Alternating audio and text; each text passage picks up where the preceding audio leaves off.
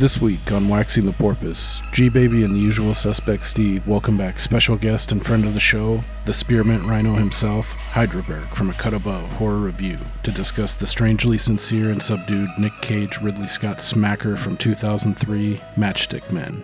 Join us as we discuss Ridley Scott's most decidedly un-Ridley Scott film he's ever made, treat ourselves to a devotional from the Cage Man himself, flashback to a little Herb Alpert and the Tijuana Brass, and ask the question, what is a Jamaican switch? Do you ever feel like dressing like a tin of shortbread? Let's wax this sympathetic porpoise.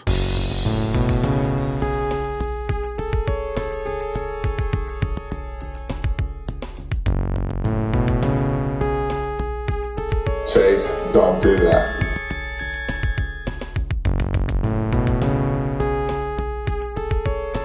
You see, we working on his brow chakra. We're just in back at the crown chakra.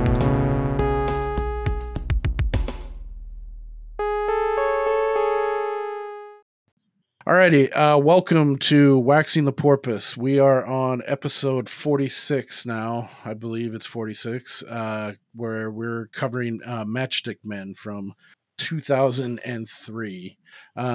Tonight, you've got myself, as always, Jim G. Baby. Well, I only bring it up because it's you. You're the Rocket Man. And as always, we have the usual suspect, Steve. I looked at the fight tape, Lincoln! Yeah! It was a phantom punch! How's it going, man? Good, man. That's an old one from Snake Eyes. You ever seen that, Nick? Yes, I have. Gary Sinise? Yeah. The old guilty pleasure. And as you can hear, we have back once again joining us from A Cut Above Horror Review, friend of the show, Hydraberg. Ever heard of a lie? Hey, have you ever been dragged to the sidewalk and beat until you pissed blood? What's up, guys? I actually have been dragged to the sidewalk and beat until I pissed blood. But it goes away in a couple of days. And That sucks. It happened at a strip club. Damn. No, I'm just kidding. I've never pissed blood. Neither have I can remember, but I thought I did one time. I have a quick anecdote about that. I think I've told you before, Steve. Like I took a shower and we had brand new towels that hadn't been washed yet, and they were like a deep red color. And you know how like if you don't wash towels first, and you'll get like a bunch of fuzzies, shit from the towel, kind of if you haven't washed it yet, like straight out the store. I got out of the shower and I fucking I think it was in a hurry. I did a brisk dry, so I was just like shimmying and shaking, fucking like really trying to dry the fuck off. And then later on when I went to go take a piss, and the piss was flowing, but it wasn't where it should have been at the time. Like I should be hitting back of toilet right now. And I looked down and it was like a pressure, like building up in like a pipe or like a fucking, like a hose. And I was like, over a hose. Yeah. I was like, wait, what's happening? Like panic set in, like 0 to 100. Like I thought it was like the tip of my dick was going to fucking burst open like an alien or something. And then slowly but surely, like a big ass fucking dark red fiber starts pushing out, and it hurt. So I was like, is this and it hurt like a fucking blood clot? Like, is this blood? And then I fucking yoink it out, yoink. And then the piss just starts flowing. I'm like, oh fuck, thank God. And I hold it up and it's just like big ass fucking fiber from this towel that I had briskly Jim, how big is the prick of your dick, bro? That you could get, like, how do you dry off? Dude, I don't know, man. Well, you think about your toweling off real quick, you get the boys real quick and you just if you do up and down, aggressive butt floss a little too hard. Yeah, true. Yeah, you skin your fucking sidewall. Been there. Yeah. The grundle floss. The grundle. Yeah, I've never pissed blood. I've wiped my asshole till it's raw, but I've never fucking pissed blood. Oh, that was a fun aside. Thanks for coming back and joining us again. I'm looking forward to hanging and talking about this one. It turns out I think I lied that I thought I had seen this, or maybe I did, and I forgot every single thing about it. Yeah. But this was basically a brand new experience for me. Steve, you'd never seen this one before, or had Nope. you? Nope, never Okay. seen it. I remember when it came out because this was like 2003, so I was about 18. I don't think this was like in my. I don't think I was the target audience for this flick necessarily, but directed by Ridley Scott. He's one of my favorite directors of all time. And as we'll talk about it, this felt very distinctly not Ridley Scott to me, like in It did. It any was way. different. But what's your history with this one, Nick? Yeah, just you real had, you quick. had suggested this one, didn't you? Yeah, somehow we got on it last time when we were talking Fallen. I don't remember if it was on air or after we had finished recording. We got on movies somehow, and this one came up, and I think Steve had mentioned he hadn't seen it yet, so I was like, oh, this might be a good combo good film to talk about. I actually forgot that Ridley Scott directed this one. Yeah, I was surprised to see that when I was looking it up. I mean he's 'Cause you made said some it's not really like most of his other work. No, yeah, I mean he's made like other stuff that's not like sci-fi or action kind of heavy. Yeah. Or sci-fi heavy, but this one I feel like is distinctly like the most non Ridley Scott type of Kind film. of that feels he's like one of made. the films like maybe his brother would make instead. Yeah, you know? like Tony Scott. Yeah, Yeah. totally. Although he is in the same style. I'd say he's a little bit more of like an action. Yeah, Type he did Man on director. Fire, right? Tony Scott. Right. Yep. Yeah. He's done a bunch of other stuff too. I'm a bad movie buff right now, not being able to rattle them off. But if I looked at it right now, I'd be like, oh fuck, of course. He did a lot of shit, and but yeah, I think this he one, did Book of Eli also. I'm not positive. yeah, I gotta look him up now because that's just gonna fucking I'm on my it. ass. But yeah, thanks for having me back on. Yeah. Oh, Totally. Domino. He did. Oh yeah. Unstoppable. Unstoppable, the train movie. My name's Domino Javi. That's all I remember from that in the trailer. She's He's like, produced and a shit ton of films. yeah, Unstoppable, The Fan. Ooh, yeah. Aren't you a fan of that one, Steve? I remember seeing it when I was younger. I mean, I don't have any particular fond memory of it, but yeah, I think I remember liking it when I was young. And it centers on the Giants. Yeah. And De Niro. Oh shit, he did True Enemy of the Romance. State. Enemy Yeah, of I the saw State, that. Yeah. True Romance. Yeah, he directed it. Wow. Oh shit. Last Boy Scout. Yeah, he's kind of a sleeper. Like Days of you look at Thunder? it- I haven't Yeah, you seen look a at it, it's single like, one oh, of the the movies listed. What? Really? You never saw Davis? He did Top Gun.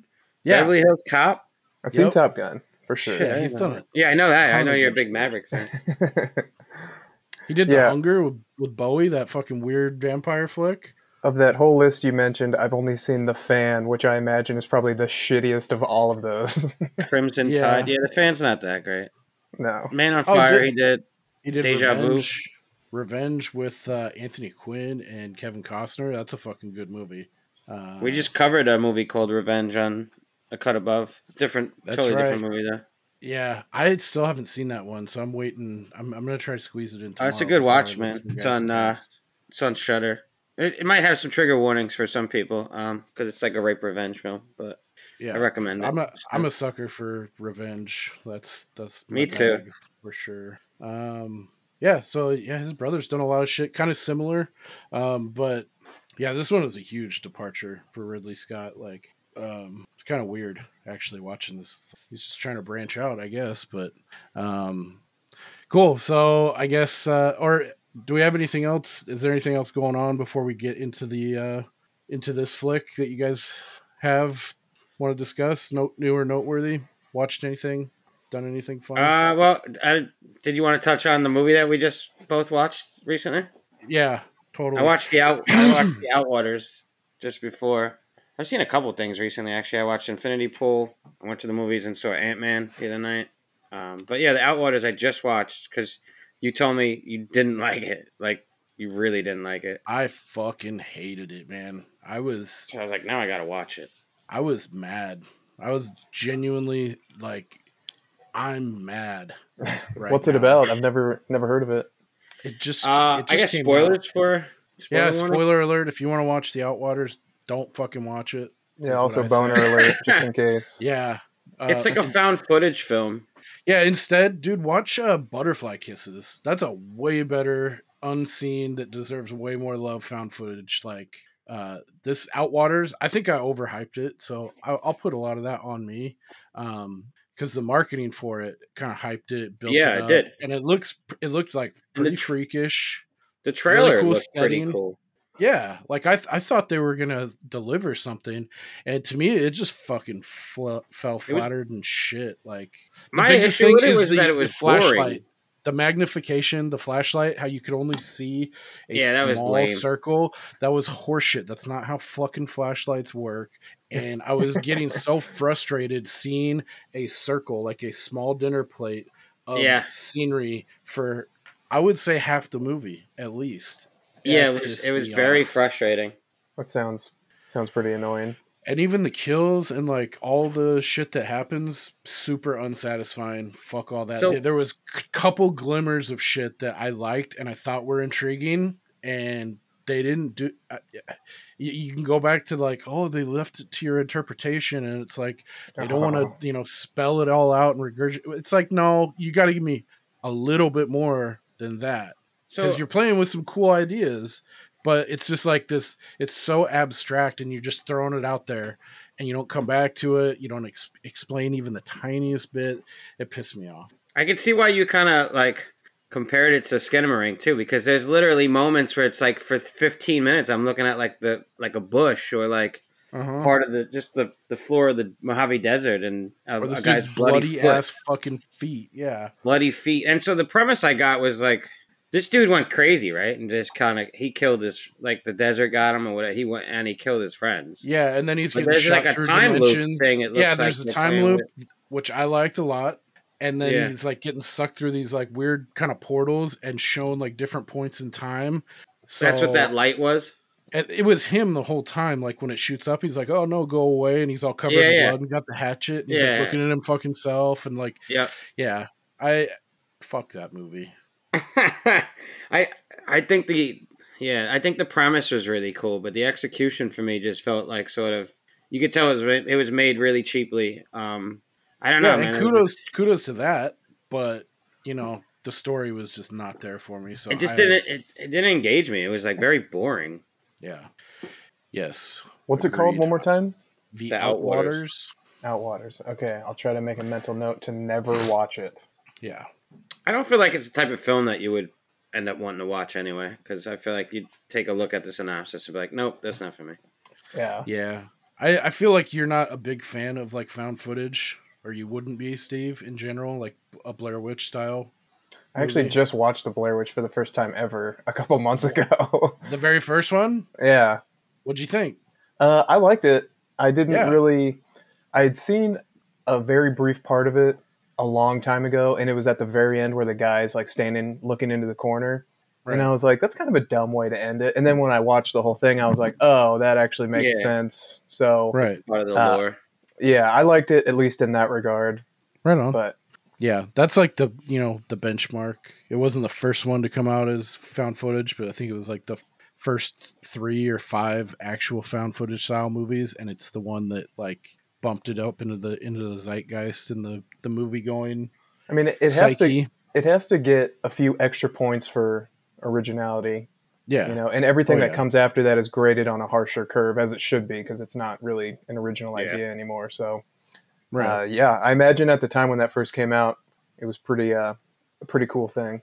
The marketing is what really propelled it. Yeah. I feel like there was the sci-fi documentary that Yep. aired before it released that made you think like this was a real case that you just weren't Oh, shit. familiar with.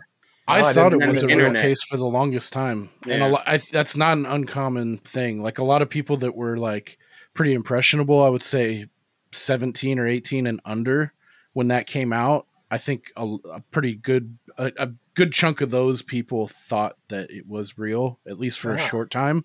That's I thought cool. it was like real like for a Yeah. long time.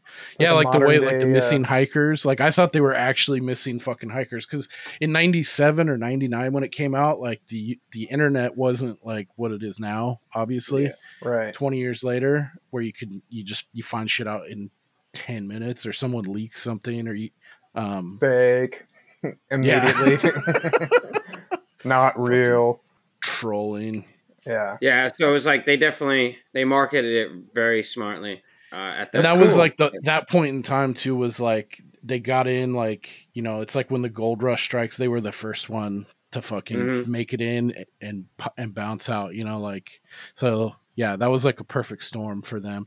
That sci-fi documentary was rad as shit. And That's I what I saw watched that. one night Yeah, before I I saw even it knew what the Blair Witch before. was. I watched Yeah. that and I was like, what the fuck is this? And then the movie was releasing and I was like, oh shit, this is the They video t- of the hikers. Like, yeah, even they though your totally brain says, played it up. I feel like your brain says, well, then they wouldn't release this kind of thing in a theater to make money off of, right? But then I don't know, part of you talks yourself into it too because you're like, well, I don't know what our society would sensationalize nowadays. Like, Yeah, we're in a whole that's new when reality world. television was just starting to get rolling and stuff like that. So like, Yeah, there like was the a real market for world. people wanting to watch these sort of things, and true crime and stuff like that was taking off. So Yeah, even I that don't know, it was believable at that the time. I feel like. that Grizzly Man doc was pretty rough at the end. It's like, yeah, and him and his girlfriend were torn to shreds by these two grizzly bears. Yeah, I dude, remember that. I've heard did they release some of the audio in that documentary? So this is a point of contention where I saw it back. It had to have been '05, I want to say, and I swear, I don't know if this is a false memory, but I would bet money that the version I saw included the actual audio at the end. I think Okay. you're right. But as I've read about it since then, I think they changed it and took it out because I mean it's pretty brutal, like, and it's Yeah. not something you would easily forget. And now it's one of those things where they say you just can't find it; it's been scrubbed. Right. But I don't know. I could be wrong, but I have a vague memory of hearing the audio, and it's fucked. Well, up. yeah, I mean they've done that with media, and now the ease in which to do that now is a lot easier, like going in and scrubbing stuff. Like there's been cases of that even like super recently, like with Disney releasing their streaming service. They went back and fine-tuned and scrubbed a bunch of shit from older movies and put in things like disclaimers and things and put on their streaming service. So that makes sense that they could have scrubbed it. But the one thing that lends credence to that too is just recently, I don't know if it was like a mini documentary of the documentary of Grizzly Man or if it was just a clip, but they showed he's a director, a famous director. I think his name's Werner Herzog. There was like an interview and he was allowed to listen to the uncut original raw audio of them getting fucking eaten, and it shows him and his reaction and shit, and it looked like it really fucked him up. That's not something that just goes away. And I guess he took the headphones off and he's like, no one should ever hear of this, and like real like ominous and cryptic. So yeah, I've heard people describe like, you can hear like squelching and like bones and flesh and like guttural like primal screams of like crying for help. But I can't imagine it'd be fucking pretty. Yeah. Well, him and his girlfriend are both getting attacked, and at certain points, from what I remember, they're talking to each other at the same time, and it's. I mean, it's not quick. It's not a quick way to die. That's for sure. Nah. Yeah, because I mean, bears, they do have like biting force, strength, like pressure, but their teeth, from what I understand, aren't like super sharp. So yeah, I feel like it'd be like being grinded down slowly, like by like a machine, Yeah. Fuck Yeah, that. it's probably a tough listen. Herzog was in Mandalorian too. He's show me the baby. Let me see the baby. Let me see the baby. Dude, I wouldn't be surprised if they end up going back and retroactively taking out smoking from old movies when they can. And dude, this movie would be such a great candidate. I don't know what the choice was, but some of these old movies, it's like you don't need to smoke 1,000 cigarettes in the movie. As a former smoker, when you have OCD like he does. Yeah. Myself as a former smoker too. I think we're all former smokers, like for at least a decade or close to that. And yeah, it was too much. There's some movies where it's like it makes me nostalgic to have a smoke. Yeah. This one felt very like when in like the summertime when you're like, I gotta quit, and like it's not cute anymore. Like when you're just like you jonesing, you having a nick fit, but it's like painful the whole time. Like each drag like hurts, and you're like, I felt that when he's like smoking and he's vigorously cleaning his house, I smelled like the pungency of like Lysol and like fucking Clorox wipes and sweat and heat and cigarette smoke. I was like, fuck that. Yeah, because he doesn't open the windows. Yeah. Yeah, I And just his kept fu- thinking, like, you're such a clean freak, but your house has got to smell like absolute shit. Yeah, and Yeah. how crazy you're going, you got to be ashen everywhere. So, like, for how crazy fixated he gets on those 2 little carpet fibers, like, I know I couldn't understand that he was a smoker. It just didn't make sense as much too with everything else. But you see, like he kind of leaned into it more when he wasn't on his meds, right? Like when he was bugging out. yeah. That's when he smoked the most. I think that His maybe cleaning that was closet to, was fucking stacked, bro. yeah, it was. Yeah. It was like one of those fucking those extreme couponer families in like fucking Idaho. Their whole basement's just fucking Yeah. racked out with like every size Ziploc bag ketchup. Yeah, it was like John Wick's gun cabinet, except when you opened it up, it was just fucking cleaning products and Lysol sprays and fucking wet wipes. So yeah, for me, I don't know. This is like when I first saw this film, it just kind of stuck with me as like, oh man, like Nicolas Cage he does. First of all, the guy's when he passes away, he's probably going to have like over 1,000 films in his filmography. Like he takes on so many jobs, and they're not all the best, but he has an acting style where sometimes he's in something dramatic and like a slower burn, and then sometimes he's fucking super zany. I feel like this film kind of straddles that line where he can do a little bit of both in this film, and that's what I kind of drew me to it. That's what I liked about it. Yeah, I'll say one thing that I did notice in this that I appreciated, because spoiler alert, I didn't really like this film, but I enjoyed some of the performances. But one thing I distinctly could tell was, I think Cage, whether he was aware of it or not, I think he did a really good job at like that straddling that zany and trying to keep it together line. And then, like as he runs out of meds, has to get more meds, and then slowly realizes they were just a placebo. And then like towards the end, I feel like you could see an arc, like a progression, like he's like getting a hold of himself more and more, I guess. And by the end of the film, he's like, it seems like the tics are down and he's like, like he's working, he's not conning people anymore. Like I appreciated that probably the most. And yeah, dude, the pygmy shit got me every time. Dude, he's blaming pygmies for everything. When the lady opens the fucking when he's after they're trying to scam the old people with the filter, and he's they left the door open. It was bitching. Yeah. I love that. I love to also like some of the physical, like I feel like he reined it in pretty well, but like when after he flushes his first set of pills, which looked like fucking Viagra. No, it looked like what's it called? Damn it, Benadryl. It just looked like Benadryl. Like yeah, but they were blue, bright right? ass pink. No, they were. Oh, pink. they were pink. Okay, they're like bubblegum ass pink. But anyway, after he drops those, and then he calls frantically his doctor, and he gets like nowhere. They're like, oh, he moved. He owes me back rent, and he hangs up on him, and he does that fucking like with his arms. He does that little tick. That shit fucking cracked me up.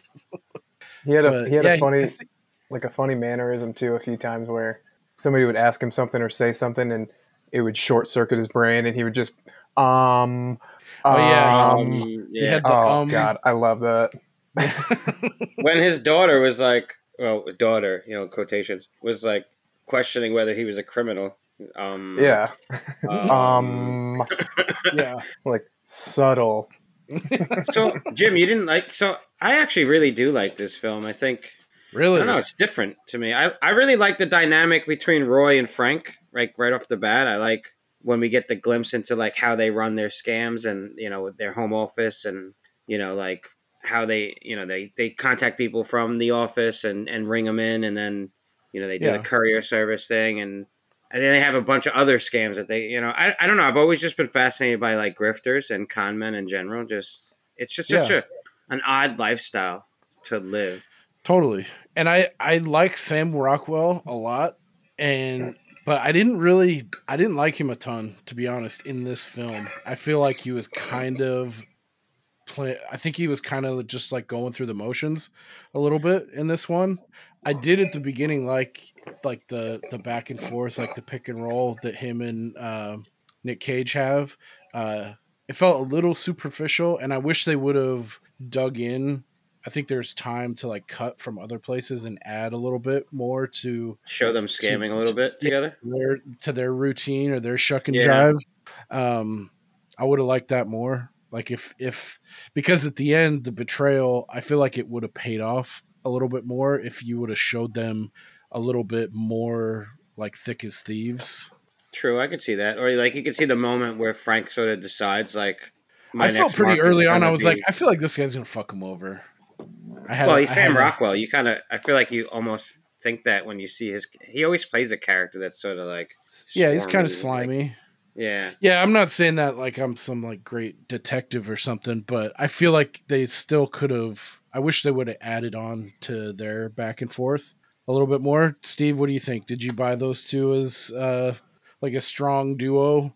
I did. I liked it a lot. If You there like was this a, flick? I did quite a bit actually. Wow. If there was like a bingo card of the things I love in movies, this one hit quite a few of them. Yeah. You know, I love con artistry. I love a good anti-hero, like a bad guy, but you're still kind of rooting for him. I love that. Mm-hmm. Love a good mental illness storyline. Yeah, I liked the back and forth between those two, and also between Roy and Angela. I thought they had a really cool vibe, Yeah. and I bought Absolutely. it from beginning to end. I think Nick Cage gets kind of a bad reputation, and I know we joke about some of his shittier movies, but I thought he did a really good job in this one. Like, So did I. Yeah. Yeah, I it was- won't argue that either. and I also went into this.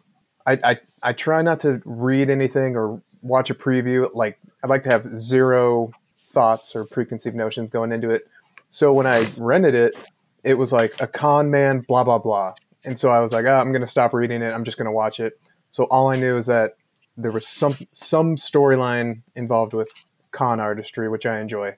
But then as it goes on, it becomes like a sweet father-daughter story. I was like, okay, Right. I'm fine with this too. Whatever direction it wants to go, I have no idea. So I was also trying really hard not to be that annoying person I have inside me that's trying to predict what's going to happen at the end. You know, Yeah. I try to shut that down because it doesn't serve me. It just distracts me from. That's so arrogant. That's screw off. Yeah, so I actually really enjoyed it. I liked it a lot more than Wow. I thought I was going to. That's it could also crazy. be like, obviously it's a similar theme, and I think it's a similar time frame, but it also has a similar feeling to Catch Me If You Can, which I love that movie. Yeah. I do So- like that movie a fair amount, as much as I hate to admit that. No, that's will a good s- film. I will say, the final reveal in the end, I did have a moment where I had the Nick Cage like, you know, my first thought was like, I don't like this. I don't Yeah. care for it. It doesn't Of make sense Matchstick to Men? me. But then as it kind of settled in, I was like, okay, I could see how this is like a viable thing. You know, it didn't seem completely crazy outlandish. Right. Yeah. And I'll say that like the first time I saw this film, like I didn't anticipate that coming. The Yeah, I didn't. you know, the double cross. Obviously, it's something you have to worry about in that field, I bet. But I do think they felt like they had history as partners. I didn't think that Sam was gonna and Frank was gonna end up doing that to him, you know. And I just never ever thought that Angela was a plant. It just felt like part of Yeah. the plot of like, oh well, Yeah. it's about a con man who realizes he has a past and a daughter, and it's like how she changes him a little bit, like you said, like. Their relationship just felt genuine from the get-go. And you believe that, like, oh, she's a 14-year-old girl who's, like, spunky as fuck, and he doesn't know how to handle her, but Yeah, that's like an alien.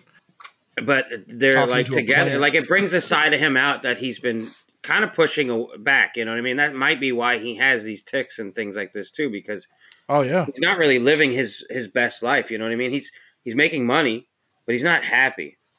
Yeah, and he's lonely as shit, probably. Yeah, I mean, he he goes doesn't to have the a same TV checkout line every day and and sees doesn't that even know the lady, bitch's Kathy. name, yet she has a Yep. name tag clear as You can shit. tell she's Kathy. into him.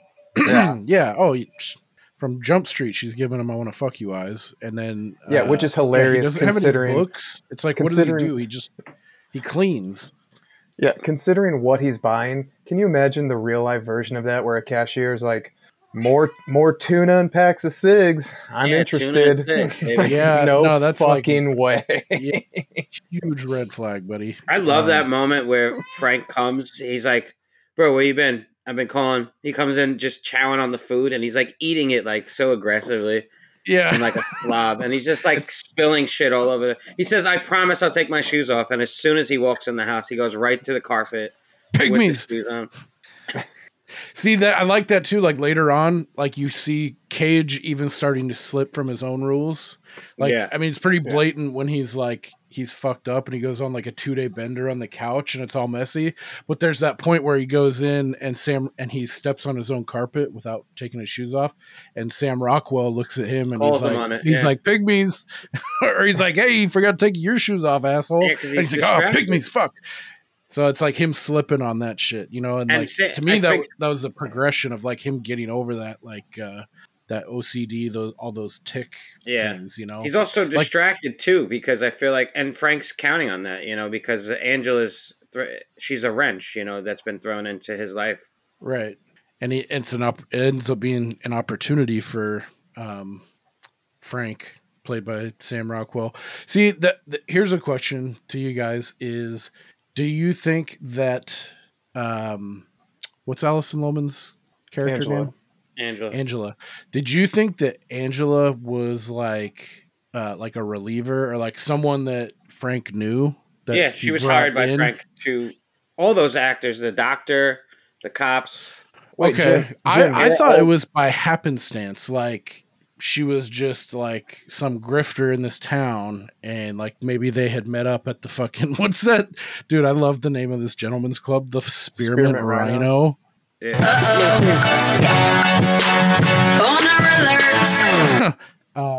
Is it at all unclear that she was hired by Frank? Did I miss that? I could have missed that if that was. Well, yeah, I wasn't sure if you didn't know she was hired by him or if you thought she was like his protege. I mean, it seems pretty clear. I thought anyway, because then at the end when she's talking about how Frank like fucked her on the cut. By the end, I mean, yeah, they were clearly in cahoots. Or am I misunderstanding your question? No, I understand that they were in cahoots the entire time. Yeah, I'm curious if she is just like grifter in the city that he happened upon, and it happened by happenstance, or if like I guess this isn't really an important question. I was just curious, like, or if you thought that like he knew her from another city or like was already acquainted with her and brought her in from the beginning and had this entire fucking plan mapped out from everything. I mean, he definitely had a plan. I don't know when he decided to engage it.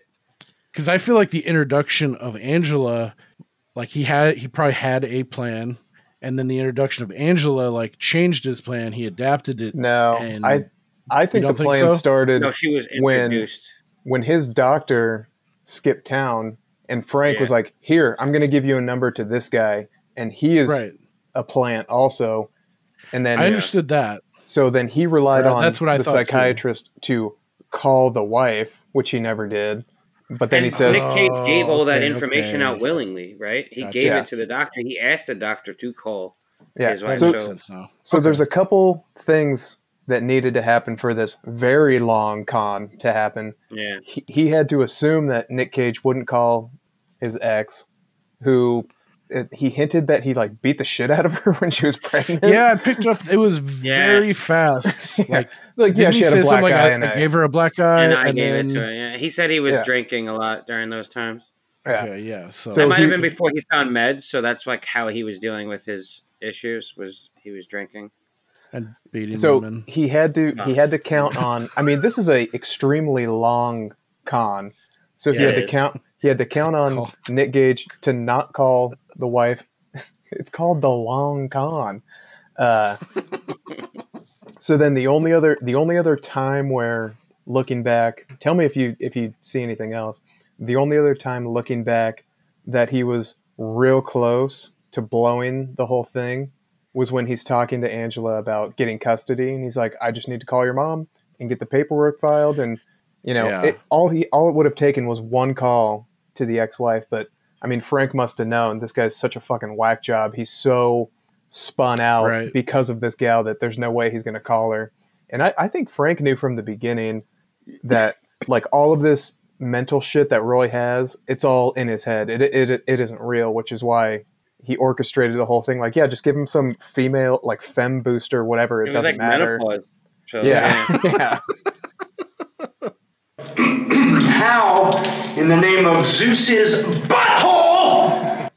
I think there would be an issue if they made this movie today, because there Yeah. would be like a mental health stigma of like, oh, you're saying people with these OCD, like they're just faking it and they just need to get it. Yeah. I Yeah, just I thought it get was that. funny. I could see that too. Like, I could I see don't know, someone. to I me, could this is see a people feel-good trying to film. call this film out because of that, yeah. just for attention or whatever it would be. But I don't think it portrayed people with OCD or with like tics like that in a negative light. I mean, I'm sure people could try to fucking strawman that by, well, he's a fucking Sure. con artist and he's Yeah. fucking I think people it just over. showed Like, how- you're making him look like a scumbag How because difficult he it has is OCD to- and all this shit. Like, no. I think Well, it it's just like, shows how difficult it is to live your life with these issues and have have a successful business and do your everyday stuff and your responsibilities while dealing with this and have Yeah. interactions with people, because he has Frank and that's it, right? He has nobody else in his life. The cashier lady he just like Yeah. looks at and walks away. Yeah. Just Kathy. Yeah.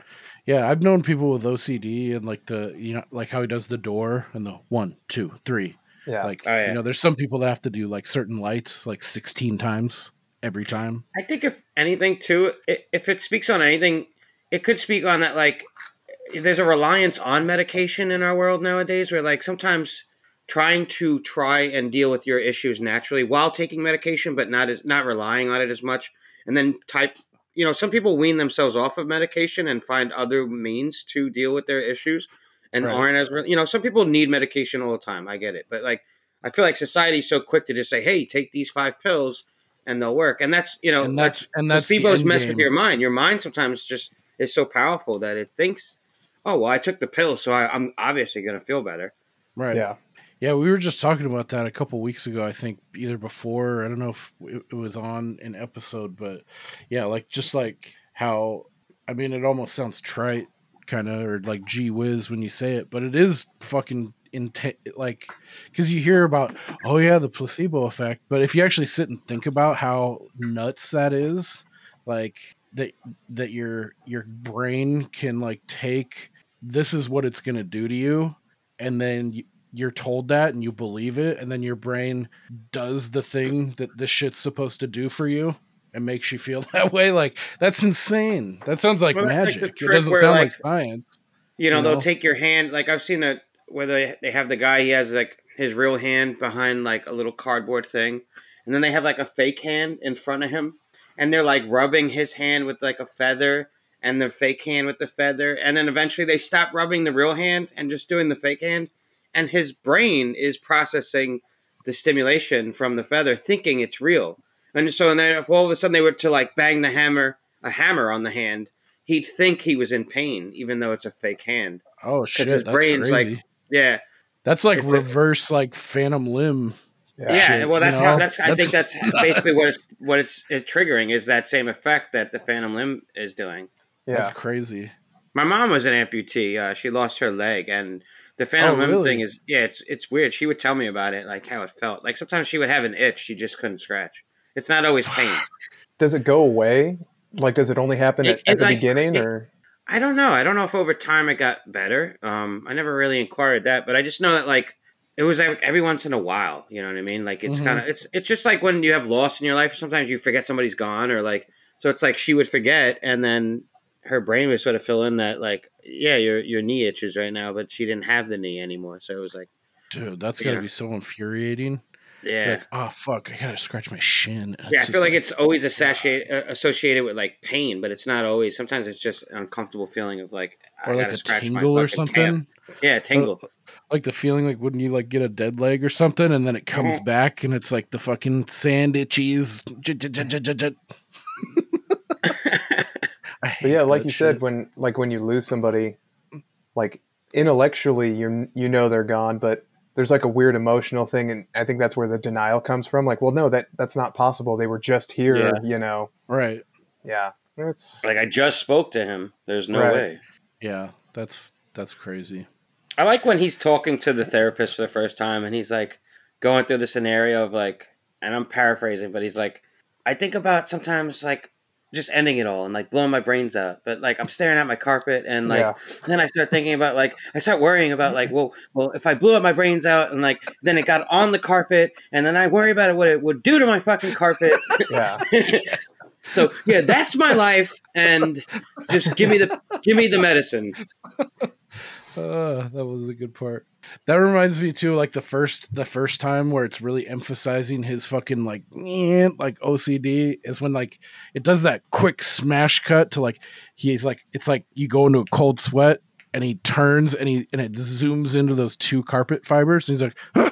And then it's Yeah. like he changes out of a suit into like his like cleaning Yeah. jumpsuit of like all gray sweats and sweater gloves and he's just fucking going to town smoking probably 30 cigarettes in 2 hours. And the daylight, like any sunlight coming through the blinds, is just like blinding and I like liked makes you some of those disoriented. effects. Like Yeah, it made me feel like, oh man, what if that's what that was like, where if you had some like really strong aversion to something, like fuck. I've almost felt like that once with like I got allergies really bad one time and it was super sunny out and I was driving Yeah. and dude my eyes just started fucking leaking like someone had turned on a faucet. I had to pull over. I couldn't drive. Like it was like the sun and the fresh cut grass. It was like late spring. Like these allergies it just like it was like a trank dart. wow, yeah. So So I do kind of think, reminded me of that when they open the slider at the beginning, that first con, and he sees all that buzzing shit, and it's all yellow. Yeah. Yeah. Like, and That everything's moving at a weird pace. yeah, That reminded me of that feeling I get like if I drink way too much fucking coffee, just that like anxiety induced like, oh fuck, I don't feel so good, you know. when you're drinking the nitro. Especially if it's on like an empty Yeah. stomach, right? Yep. So Oh yeah, that's the worst. I do think the crux of this film is like it is the relationship with Angela. Like for me, that works. If it didn't work, this whole film wouldn't work at all. Yeah. In my opinion, like I think this is kind of like a heartfelt story. I mean, like he loses in the end in a sense, but he wins, and everybody kind of wins in a way at the end. It's a weird story where you expect like this story could have went a bunch of different ways, where like someone got killed or like. Like our main guy that we're kind of rooting for, he loses. He loses all his money. He loses everything. But then he gains a family. He gains his confidence and a new Right. life. Yeah. Angela, she gains her independence and like like her like confidence also in like her womanhood and like and who she is. Even though she got scammed by Frank, and we just assume Frank's probably out there, scamming still. There's no like. Oh well, Nick Cage has to get back at Frank now. Like, no, he Right. let it go. He let Right. it go. He got scammed, and he respects that. He respects the Yeah. hustle. Right. I liked that That's too. why he That, doesn't that turn they Angela didn't in. show him like because what I thought they were gonna do, which somehow I would have liked less, is I thought it was gonna be because pretty early on I was like, I think Sam Rockwell is gonna fuck him over, Frank. That's easy. And then I did enjoy the Allison Lohman, like her coming in and like, oh, he's gotta like try and find out how to be a dad and like he's got this in his lap and I liked their back and forth. They're kind of like really unorthodox, kind of awkward Yeah. at first interactions. And but like towards the end, so I thought what was gonna happen was okay, so Frank's gonna try to cross him, but then it's Nick Cage and he's gonna fucking cross back. He's going to be like the sage master. Like I got one, this is my final, thing to give you, like my final trick or something. And then he was going to come out on top in the end. But I liked how they kind of just played it kind of like, well, yeah, he got screwed over. But like what you said, he did gain like he looked like he got well, like he became better in some Yeah. way, and then went after the gal at the checkout and like stopped being so fucking like OCD about shit. He was able to like He find some relinquished kind of control. Like calmness. he just lived his life without trying to control everything, and he like became super comfortable in like just everyday stuff and living. I think And it's endearing. I love the ending of how he comes home to her because yeah, we get the scene of him going to the checkout, and you're like expecting to see her because they've gotten that image in your head of like, oh, he's at the grocery store, and then you just see random dude, and you're like, yo, where's Kathy, bro? I right there, I kind of felt it, and I had a smile. I Yeah, was you're like, like, she's at home. yeah, I was like, and she's then she's got a cooking. bun in the oven. Yeah, I wasn't expecting that, but I thought that was a cool little touch. Kind of playing on like, you know, like the sympathies of him thinking that he had a daughter and like enjoying that and like realizing what he missed out on probably and like Yeah, and wanting that. And so I thought that was cool, but I also did too, like at the end, how you could expect him to fucking like go off on Angela, like he sees her and like it's tense for a second, but then and you can see the progression even in that scene of his eyes, and he's like, and you see him soften, and by the end it's like it was a good interaction, and he he was didn't. still fatherly to her, right? He's like asking her questions that a dad Right. might, like, are you happy? Like, how are you doing? And I think that transcends like the Is this your label, or like, boyfriend? just because they weren't blood, they shared a piece of time that was significant. I mean, it brought this guy out of the funk, you could say, or the life that he was in. He became, by virtue of meeting her, he ended up in a better place, you could Yeah. argue. Yeah, and I think Um, her too, in a sense. Like, right, because I did buy that she wasn't scamming that dude. Like she was genuinely into him, and like she was ready to like start her own life, without all the bullshit. So I yeah, thought I did like that interaction and that ending. So I remember being sort of weirded out in this when I first saw this film too, because I'm like, you meet her and she's like this 14-year-old plucky kid, and then like you see her in that carpet scene, you're like, she's kind of hot. Like, what happened? I don't know how to well, feel about this. so we can She's not absolve a all of 14-year-old kid. She's probably like 25 or so something. we Just can looks young. absolve all of ourselves here and now. She was 23 years of age Yeah, I during the figured that. filming of this. So um I mean, she's a She just con looks real young. artist too. Yeah, They say she's 14 when they introduce her in the middle of the movie. She it's could be believable. in the movie universe. She could be 20, 22, 23, what she actually is. But I mean, I kind of bought like 14, 15 because she is kind Yeah. of smaller and real skinny, Yeah, she's like petite. and I not I knowing would her as an actress, like, or how old she might be, like seeing a fresh face, I totally bought her as like, oh yeah, this is like 15-year-old girl. But at the end with the black hair, and like she definitely, like, it's like you can see, oh yeah, I can buy her, she's 25 easy too. But did you realize, quick hitter of trivia, the dude that she was with at the end, Fran Kranz, he played the stoner Cabin. in Cabin in the Woods. Yeah, Yeah. I was just gonna say. What were you gonna say, Steve? You look like you want to say something. Yeah, oh sorry. I was just gonna say, yeah, I totally bought she was 14, and that kind of led to me thinking like, wow, what a great actress for being so young. And then when she comes back in the end, I was like, maybe she's 18, Yeah. and she just looks young, like one of those catch a predator Yeah, decoys. And then Right. when I looked it up afterwards, I was like, no fucking way is she Yeah. 23. That's 23. crazy. Yeah. Yeah. Well, she got And a she, totally different look in yeah, both those scenes, right? Yeah. yeah, completely. And I do. You know what? I wrote a side note too. It's like this came out at a totally different time before the game even came out. But G baby, you've been watching the show.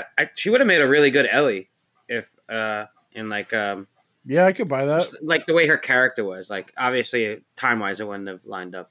Yeah, But, the kind of attitude, low key yeah, sass the on her, sort of kind of. plucky teenager, like Dude, that's crazy. savvy. I can't believe she's older than me. That's nuts. Yeah. Yeah. She's born in 79. Yeah, so I looked it up like fucking- 19 fucking That's- 79. Dude, she's 40. She's older than me. 45. Even Yeah. now, like, she She's doesn't. just about my age. Like, Dude, she looks like a baby for 45. That's insane. She, I like the altercation Roy has with her too. Like when he first has to scold her when she comes home late. Yeah. And his like choice of wording is like really funny. He yells at her. And he's like, "And you're a nosy Parker." And he doesn't know what to say. He's never done this before. He's like, but he's worried. Like the father inside of him is like coming out. Like he cares about somebody other than himself, you know. And he's like, and it's a different relationship than he has with Frank. It's not professional. It's emotional, you know. Yeah, and it's believable the whole time. It never once to me came across as like, okay, this is overly saccharine sweet or whatever. It just seemed, I don't know, I bought it the entire time. Yeah, he doesn't know what he's doing. And imagine having like being told you have a daughter and she's dropped in your lap when she's 14. So you didn't go through like the smaller stages of like changing their diaper and, you know, like she's a young adult and now she's like saying things that he doesn't know whether he should scold her for or just encourage or whatever. Like, I don't know. And he doesn't know what to share with her because his lifestyle is very questionable. Yeah. When she's drinking the beer, he's like, a beer. I don't know. Yeah. From a guy who fucking eats one can of tuna a night and then I like all the steps that he took. Like he put on like a double set of like rubber, like yellow kitchen gloves. To get rid of the can. And then a fucking Ziploc bag, putting that in and then putting it under the sink into the trash. Like, Jesus Christ. It's crazy. I do like I like when he takes her out and runs the con with her. Like buying 8 packs at a time. Dude, I don't know if you guys ever smoke those. That's like, it has a filter. It tastes like a Lucky Strike non-filter. It's like one of the harshest cigarettes like ever. You only see like 65-year-old men smoking those. Anyway, I thought that was just like a really hardcore brand of cigarette choice for this guy.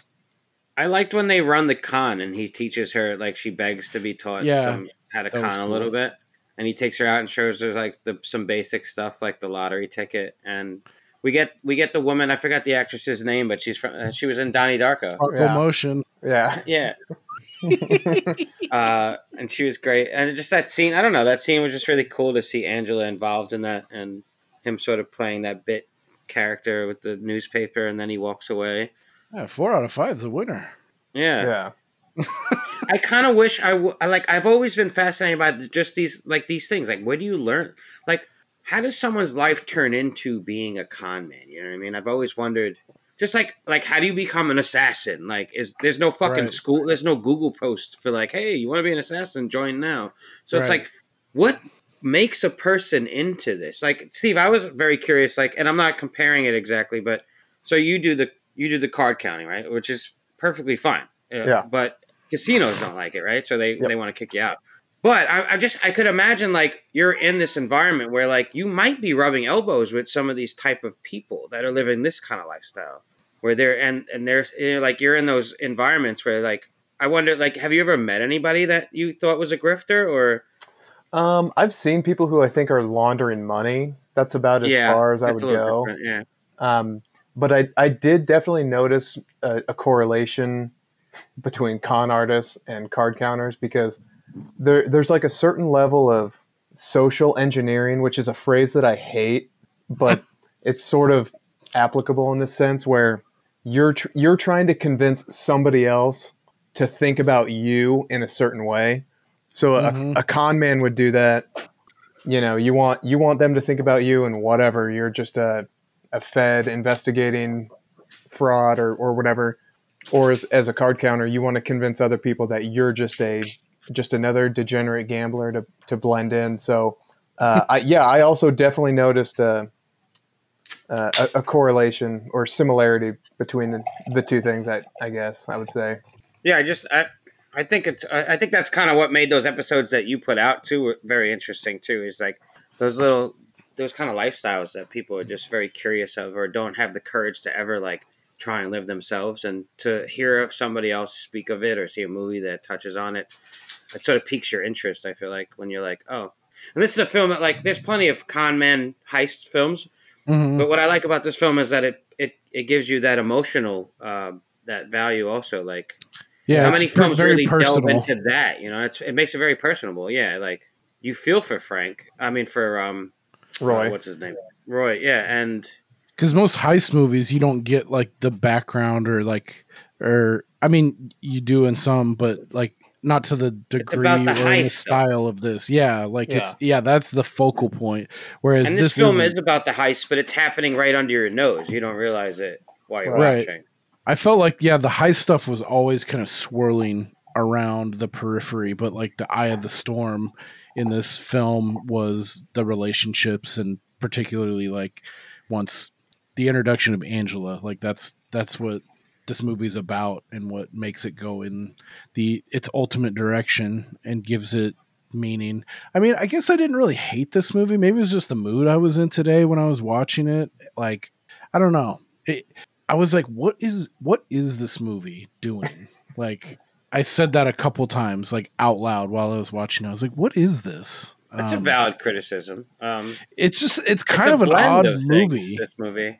It is an Yeah, odd film. it is. And I feel like it's a mood thing too. Like because I could totally see being in a different kind of mood, this hitting me differently and maybe me enjoying it. And when I say I didn't like this film, like I feel like it's probably, I think the way maybe you felt about Possession, Steve, it's like it was just under Yeah. the cusp or the threshold in which I'd say, yeah, I like that.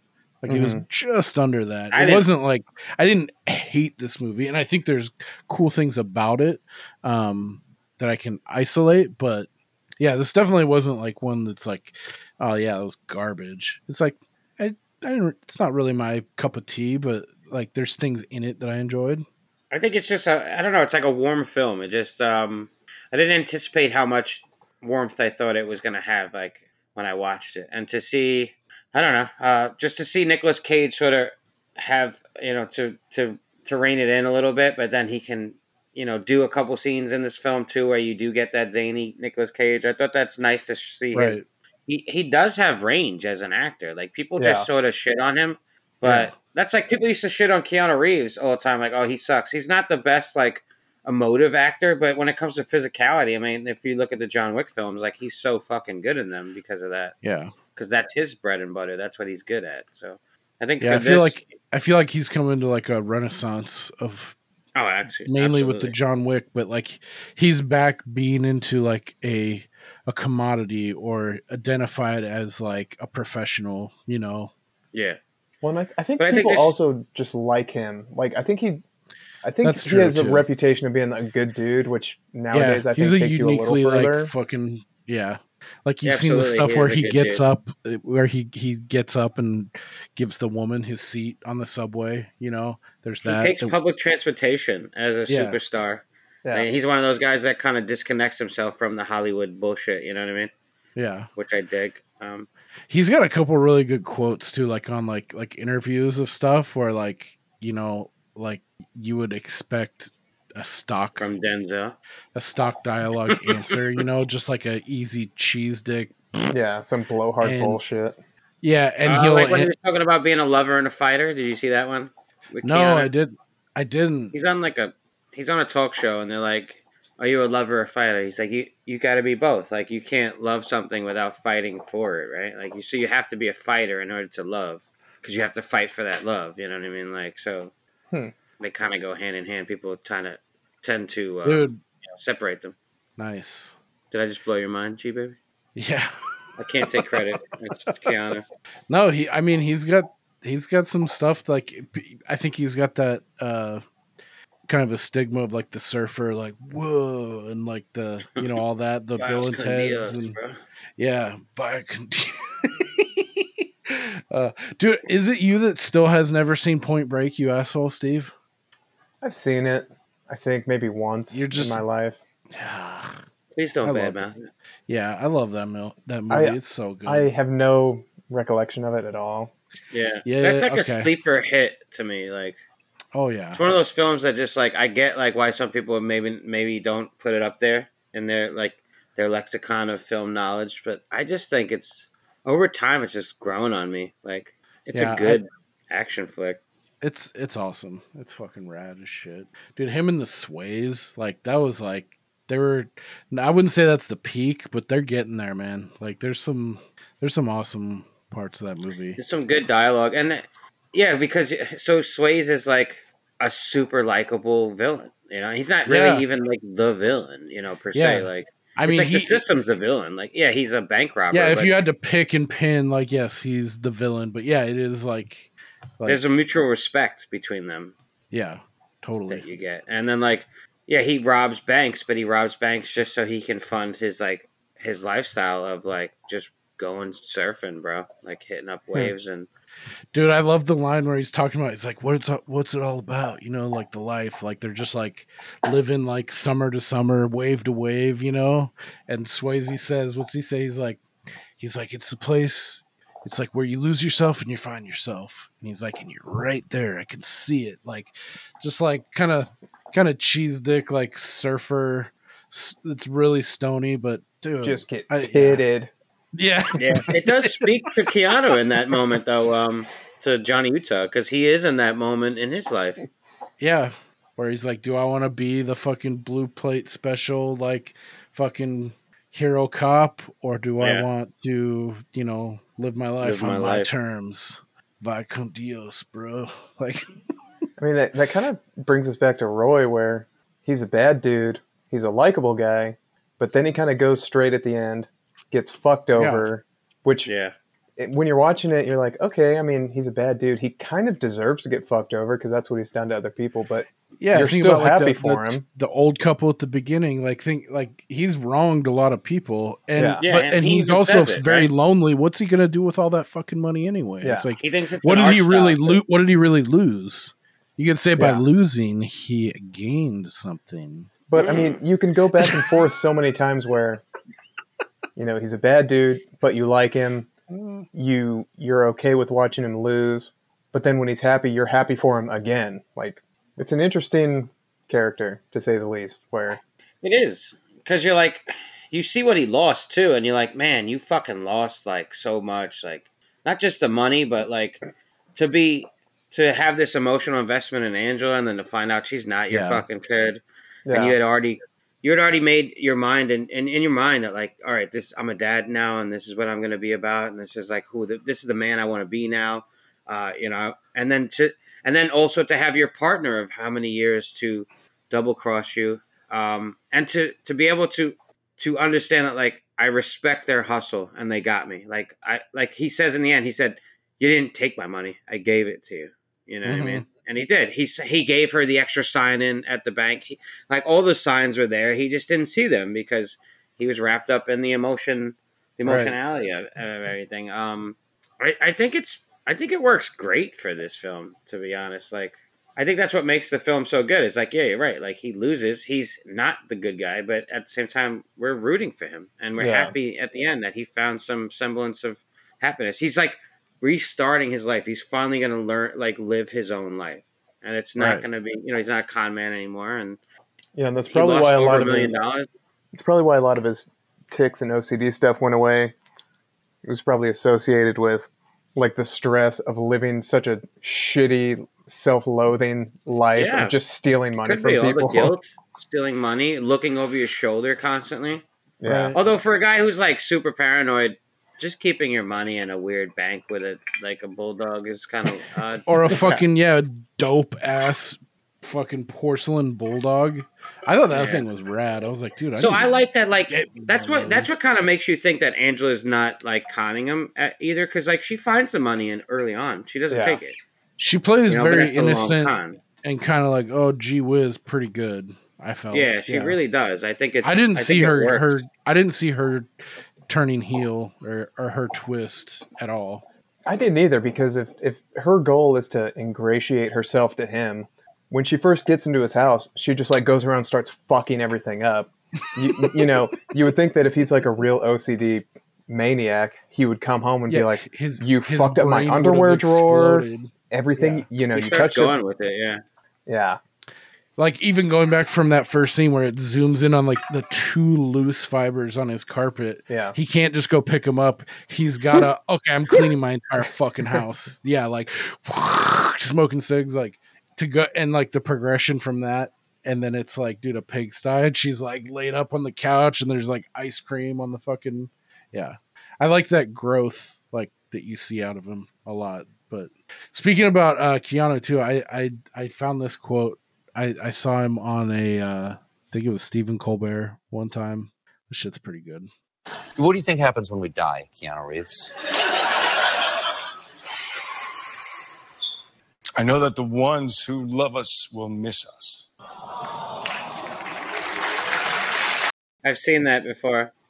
That's sweet. It's cheesy, but he's not wrong. It is. It's super cheesy, but it's like, like people think he's just some like meathead. It's like, dude, if someone put me on the spot to like, I wouldn't say something as dope or as eloquent as that. Like, fuck, man. If they ever make a biopic on Keanu Reeves' life, it's going to be very interesting. He's been through some shit. He has every reason to be a bitter fucking prick who has entitlement because of his money and his status, but he's fucking donates super zen. a fuck ton. He's super like, zen. People don't realize. Dude, you know that he put a guy through college on The Matrix, I think? Like there was a guy who was working on set in The Matrix who was like not able to finish college. And he was talking about it on set. And then like Keanu secretly just like 20 grand him like the rest of the money or whatever it costs to like do it.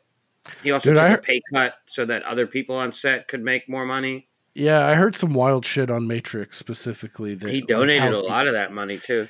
Yeah, I want to say this might be complete horseshit. I feel like I remember like he did something huge for all the stunt performers because there was a shit ton of stunt people involved in the Matrix. And I feel like he either took a cut of his pay and wanted it diverted to the stunt team. I think that's what happened. Or he gave them like $750K or some shit like that. But that's not like a one-off. Like he's done a bunch of things like that throughout his life, and I didn't realize he has got a weird past, like with like he had a wife and she like died in a car wreck or something, and his baby, and his brother. He lost his brother.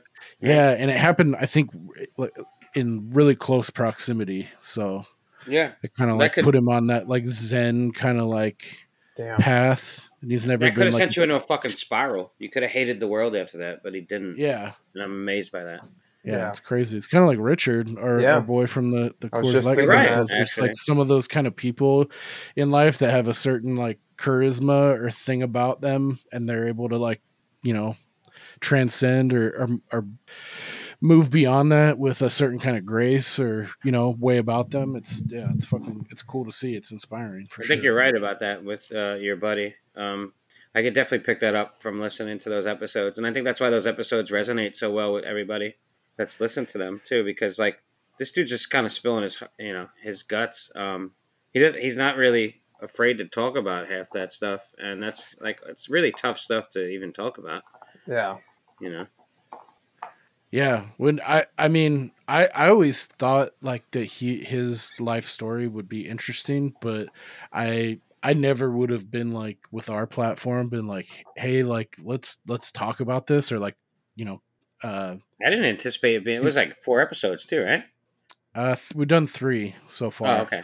But he was actually like, we were doing the podcast and stuff, and we kind of like bullshitted on the side, like, yeah, we should have you come on and just talk about like your greatest hits, like not even mentioning like the parts of his life that have kind of molded him, like the crazy fucked up shit. And he's like, I want to talk about this, and I was like, hey man, I was like, if you're cool with that. And even I was really nervous going into it because talking about heavy shit like that, it's intense. Yeah. And I love that there are moments where he was like, you're going to cut this out, right? And just like, yeah, of course. And then I'm sitting here on the other end listening to it. So I'm like, he obviously didn't cut it out. I edit pretty meticulously, and I was like, no, we're leaving it. We're leaving it in.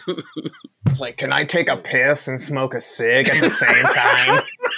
There was a moment where he literally just like, I think got up and didn't even tell you guys. You're just like, yeah, we didn't know he was gone, and then you hear a slider and like a flick of a bic, and he's like smoking, and then he says something. He like throws his voice. He's like, "That was back in like."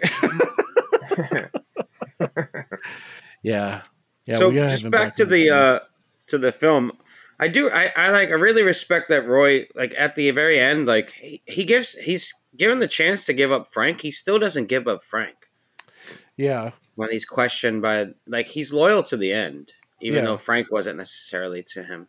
Frank did leave him some money, but it wasn't enough. It wasn't anything really. Like it was a pittance It's compared to like a rack, maybe. $1,000, maybe, or Oh, 10,000. Maybe. I thought it was less than that. I thought it was like Yeah, 100 or two. it looked like a stack of hundreds, so I couldn't. Yeah, I bet he left him a rack. And you say like it had the band, it said like "Love Frank" or some shit. Like he's slime fucker. And I like the scene when he walks out of the hospital, what he thinks is the hospital, and you see it's like this rundown like area, like fucking what do you call those things? Those like mobile Like shipping offices, container, like yeah, it was like something a like that. modular You see it, shit. like construction sites. Yeah, It gave me like a weird mini like Rick Grimes coming out of the hospital, Walking Dead vibe for like a half a second. you're right. And I was super pissed for him when I first saw this too. I was like, "What the fuck?" Yeah, I was thought- actually relieved at that point because I was like, I kind of bought like, oh shit, he's about to get fucked over for that dude getting blasted in his living room, like Yeah, he's gonna be in jail. I thought that's where this was gonna end up, like just. and I him in still jail. believed all that too. Like I believe that the heist went, like there was a hitch in the heist, and like him and having to involve his daughter last minute was what kind of like caused it too. Like, yeah, I think that's one of the knocks I have garage. against it is like having that coordinated into your end game plan. Like seemed pretty like on the fly. I mean, maybe that's how it happened, but So at the end of the day, was that guy in on it also? That guy was in on it as well. I don't know. What do you? That think, wasn't Steve? a real scam. That was just. It was all just a scam to get Roy's money. he had to be You think in on he was it. in on it too, just like the doctor. They were all characters in on it. Yeah, I've thought about it quite a bit since this morning when I watched it, and the conclusion I've come to is that guy had to be in on it from the beginning. Because too much other shit would have had to go right. Like him knocking out Roy and stuff like that's too many like variables for Frank to have to think about. Yeah, obviously, if he's controlling them, I think Angela even slipped blanks into the gun. If we're going to talk about that, because when she comes back and shoots him, he goes down. Frank's like, he's not going to make it. They go out to the car. Yeah, if Frank dies there on the floor, there's no real incentive for him to confess in the hospital, and no one's going to put him in the hospital, obviously, if he comes back in and Chuck is dead. Yeah. So, and also when he comes back in and Chuck is gone, there's no blood anywhere on the ground. No. Yeah, you're right. So and he knocks him out and drags him outside. Yeah. I mean, he must have been in on it from the beginning. That's my thought. That's a good point. But I'd be open I think to I was going into this argument. Not very critical eye. I don't think I was. Yeah. I think my opinion then has improved a little bit. I think actually after talking about it a little bit. One term too. Do you guys know what this means that I enjoyed? It was very close after where they discussed the spearmint rhino. He's like, I'm ready to go. Long con. Let's do it. And Frank's like, all right, man. And then he's like, we'll pull the Jamaican switch on him. That's the briefcase. That? That's just the brief. I know that's the briefcase swap, switch but is is that Jamaican just like switch. a generic term for like, a smoke and mirrors? I wonder if that's like a reference to dummy, like an old a dummy movie. package ringer, and you're just gonna do a switcheroo. The ringer, dude. It's the ringer. Whites. My whites. Fucking amateurs, dude. Fucking Walter, man. Fucked it up, man. Fucked it up. I love when they're on the phone and he's Chase, what the fuck were you thinking about here? when he's like, I'm not going to talk if that guy's still there. And he's like, okay. And then he calls back and he's like, amateurs. Put the gun away, Walter. I mean the royal we. So, I don't know. Like, I do love the ending, and just like we already touched on it, but I just do love the interaction with Roy and Angela later, or whatever her real name is. And I just kind of just love that he generally cared for her enough that like he respects her enough to not like chew her out there. And yeah, I like that progression too, spot, where he realized that and like he had an actual like a good send off, and it was like heartfelt. I felt, and I like that she's she's like, they have that last exchange where he's like, do you no, she's like, do you not want to know my name? And he Yeah. says like, I know your name. And she says, okay, Dad. Like, Yeah, it's sweet. like it's, yeah, I kind of dig it. It's cheesy, but it's like, yeah, it's very, But yeah, she I find left this that film like very memory endearing. intact, like that she like for that period of time, like to keep up the illusion or whatever. It's like so he can look back fondly, like yeah, that was Angela, my daughter, in my head, and like because this is what it brought to me, like this is what it did for me. I like how that they kept that intact. It's a good point. Yeah, I didn't also- think it was extra like corny or cheesy. I thought it was Yeah, they sweet. could have played it way Well, I more could see fucking people cheese thinking dick. it made me cheesy. I loved it. Like it totally worked for me. Yeah, It or is just sweet. that moment when he's talking to the boyfriend and she comes around the corner. I don't know. I'm sure you guys have had those moments where you're either her or him, where you're like, oh fuck, Fuck. there I is know no this way right I'm now. getting out of this. Are you or are you not the Black Angel of Death? Yeah, and even that scene was And you super like hit eyes and then you try to avert and be like, fuck, Yeah. did they see me? Well, that's what Just- she does. She doesn't even look at him for like the entire first scene when they first see each other. She's like Yeah. looking down. Yeah. And he's like, you could get it really good for a good price. Cash. Cash, it's 20% off. Piss I love that he's blood. like a carpet salesman too. It's like such a mundane like job, but it's like It, whatever. it man. brought He's me found right his back to him happiness. Like, zooming in on his fucking carpet, man. Like, it's not about you know what? I didn't even think about that. Like he I didn't either. he knows fucking carpet, right? yeah. He's does know he's a carpet fucking really well. carpet freak, man. So he'll know, like, oh, this is the good carpet. This is like really tight woven carpet. It'll be good for stains and dog hair and stuff like This that. is that good shit with that Scotch guard. If you could Yeah. go, But if you want to go an extra layer deep, because he's carpet OCD, but the department he's in is remnants, which I think is like cutoffs and piece of shit, like Yeah, leftovers. offcuts. So that could be an indication of his OCD has gone away even more because now he can deal with like shitty able to tell the cut grass, yeah. ends of whatever. But And he can still use that Symbology. charm of being. go ahead, play it. I'm sorry, I didn't hear the bump. Symbology.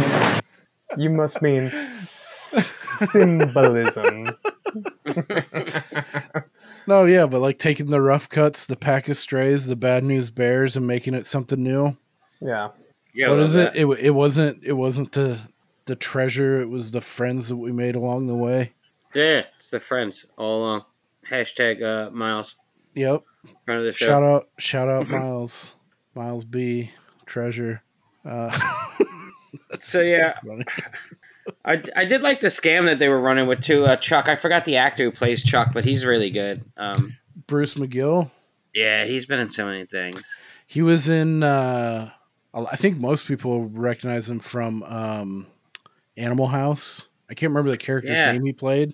He Yeah, had that big that's right. He's fucking, super like, young there. that mustache. Yeah, he's super young. He was also in Black Sheep. I get the sense of him like he reminds me of one of my friend's dads. Like where like he's that dad who's like you're in the basement having the sleepover, and he's like, if I gotta come down there one more fucking time, Yeah. you know what I mean? It's 3 a.m. I can hear you guys upstairs. Turn off the fucking lights and go to bed. Yeah. You're having that sleepover where you're like everybody's giggling and shit. Yeah. He's really good at that, like the way He's his got that- tone changes. You know, when he gets mad later. One touch I do like about this film too. I just think it's I like that it ends on Sinatra, and I just think it has a lot of good needle drops too. In general, it has a really good soundtrack and score. Yeah, I'll give you that. There's a cool sense to it. I don't know if I get a little bit of like a California vibe too from it, but I don't know if that's just I've never been in California, so I don't Like know a if that- LA light. Yeah, Yeah. Maybe like the With outskirts. some of the music. Like There's a Petaluma Beastie Boys or drop later. Pasadena, maybe. Altadena. I mean, personally, I hate Frank Sinatra, but I did like the soundtrack of the movie. I feel like it Come It went fly along- with me. I- It works Yeah. for the, it works for the film. I hate him. I hate him so much.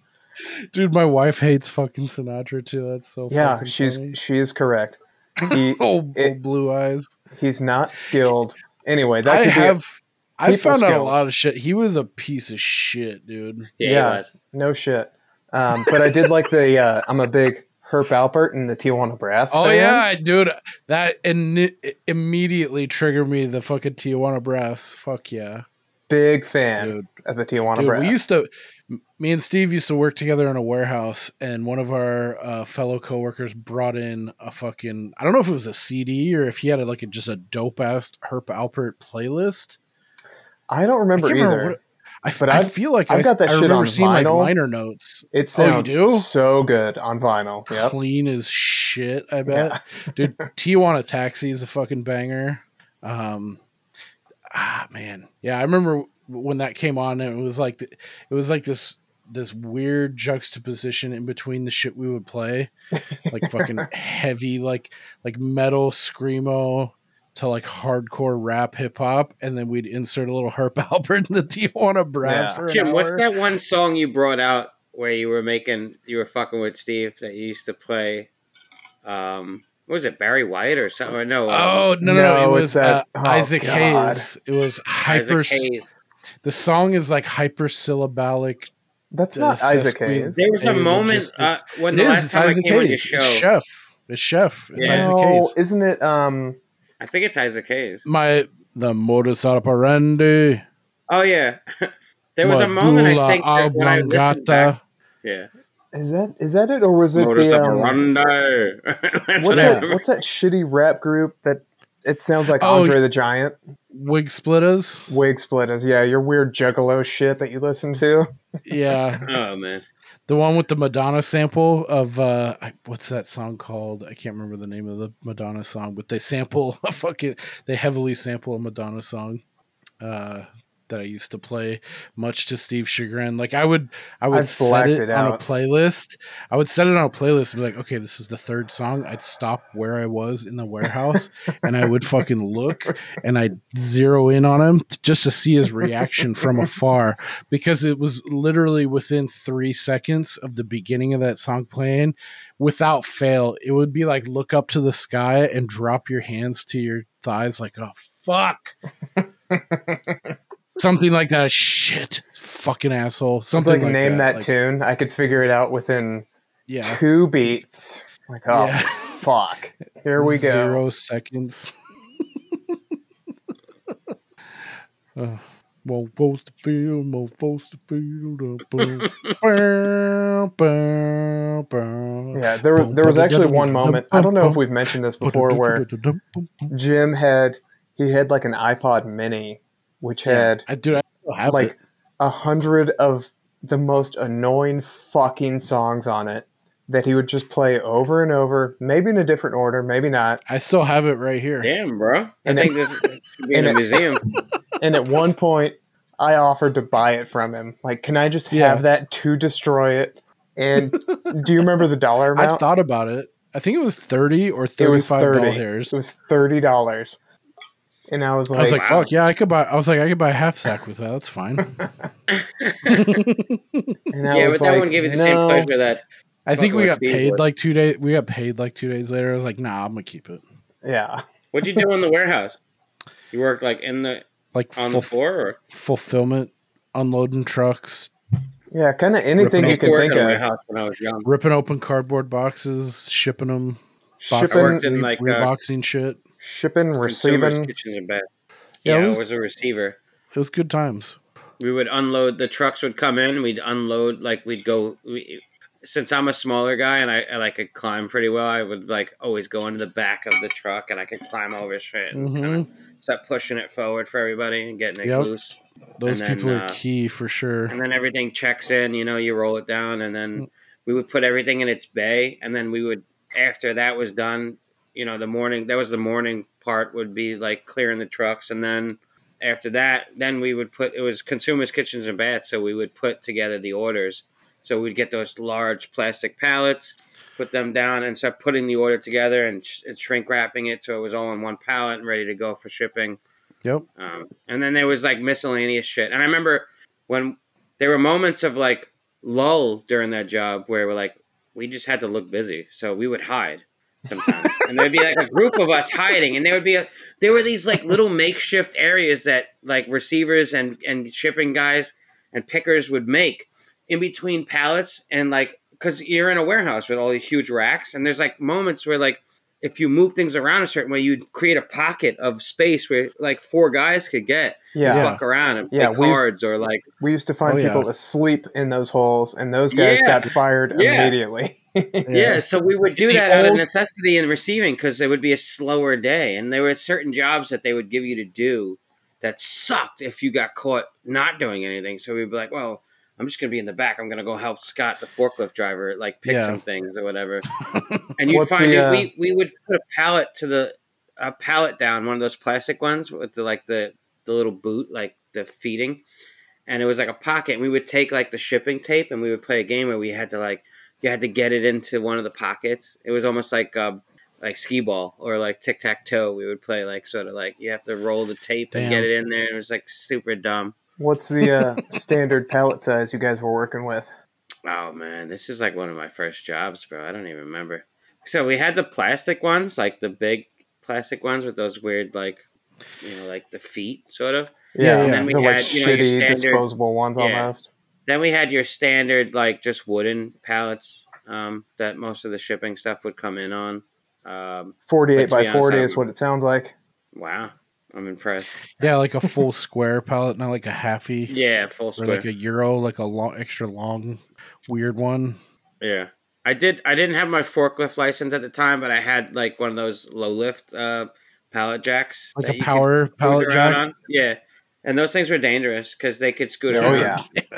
Yeah. Dude, I remember it took one of our lankier gentlemen that we had on with us, took him when we first got him, kind of took him for a fucking ride. Yeah, because you have, and then the safety videos would be like, you got to beep the horn every time you come around the corner. Clayton. And there was one time where I almost forgot to beep the horn, and I came around the corner. There was a forklift with its forks up, which you shouldn't do either. Nope. And like, I almost ran my face into a fucking forklift. Like, that's not no bueno. Like all those safety protocols are there for a reason. Yeah, totally. I always felt like a jerk just beeping the horn all the time because like anytime you go past an aisle, you gotta like beep beep beep beep beep beep beep beep. So you're excessively doing it. That got so ingrained in my brain. I remember that like the smoke alarm in my apartment chirped all the time, and it sounded like it. I think someone complained about that. I used to talk to someone and they'd be like, "That's me." Someone would come over. Was that you? Like, change your fucking batteries in your smoke alarm. I'm like, what are you? I was like, I don't even know what you're talking about. Well, this came up because you and I were on like a Zoom meeting together at work. Oh, okay. And there was, like the Brady Bunch set up where it's a grid with all these people. And I could just hear the chirp. And it was driving me fucking nuts. And so I texted Jim and I was like, is that fucking you? And he's like, oh, I don't know. I have headphones in, but it might be me. And let me check. And then he's like, yeah, but there were like 20 people in this meeting and nobody said anything, but every 32 and a half seconds it would chirp. Yeah. And so I stopped listening to everything. And I was just watching the clock like, yeah, there it is. Yep. Fuck. Yeah. Yo, I'm with you, man, Steve. I used to listen to a podcast that a buddy of mine was on. And I was like, that I would hear this noise every once in a while in the background. Oh my God. It's a weird chirp. And I knew I was like, someone's smoke alarm needs to have the battery changed. What the fuck is going on? Every episode I heard it. And I'm like, how do you live with that? My buddy, I'm like, dude, do you not realize like how annoying that is? I don't want to be like a fucking dick, but like, when you make a podcast, that's the number one thing people criticize, right? Is like audio. Well, yeah, if it were a podcast, like that would come through on like the editing and stuff. That's all I heard every time I'm trying to listen to this conversation. I hear cheep cheep cheep cheep, and I'm like, I edit out even like the noise that Steve's ice in his fucking mug just made. I edit that stuff out. So yeah, I've been trying to mute my mic. It's all good. I always hear that noise and it didn't bother me, but I've asked Jim like, I need to see this cup that you're using. And then he was like, it's actually not me, it's Steve. I was like, no way. Wrong. I didn't think it was Most Steve. of the time it's Jim now. I mute my shit. Sometimes it is me. Yep. Oh, you have a similar thing? Okay. It's just all a metal flask kind of thing. I'm like, when you said it was Steve, I'm like, oh, Steve's like an ice guy. He likes that. He likes to have a lot of ice in his drink. You're a moon guy. That. Yeah. Um, But yeah, I had one more warehouse note, but I forgot what it was. It's not important. I remember way, way back in the day, there was certain top racks that someone would leave a pipe with marijuana in, and Yeah. other rack spaces that were used as like a cot, like someone could sleep in, like Hiding on 3 or those 4 racks is racks risky high. because you need a cherry picker to help you get down if like management's looking for you. So most of our guys, and Very I'm a big guy too, and I've climb. gotten pretty high, but we used to fucking climb them like monkeys, like Yeah. Yeah. without lifts, like idiots. I mean, we It was kind a of had long to. time, I think, till we got our first bucket. And even when we had one, or like a little like a deck that you could get elevated on like a human, we would still kind of, the lines were I mean, gray. yeah, we would. I remember what it was. We would have to climb the rack, or also we would stand on the forks of the big lift, and Yeah. it would bring you all the way up, and then you'd have to jump Yep. off and then jump back on. A lot of times when we were checking pallets, like looking for different stuff or like pieces that were like mixed or bundled up, and they were older and they had to go out finally. Because sometimes you get these orders that come in and then they sit and they don't go out for a while until the Or they kitchen's don't ready to sell be like done. they're supposed to. Yeah, and they That's get extra they get stock, put in and a you have to funky check that you fucking have it. spot. Yeah. And so we would do that. We'd put a pallet on the forklift, and I would stand on the pallet, and then the forklift would raise me like 20 feet in the air. Yeah. It was kind of scary. And then I'd have to like double check with the scanner gun on like the barcode of the, and they'd be like, oh, just it was just it was an interesting job at the time. It was fun. We had an overflow for a while of like extra containers like outside. Like we didn't have enough room on the inside.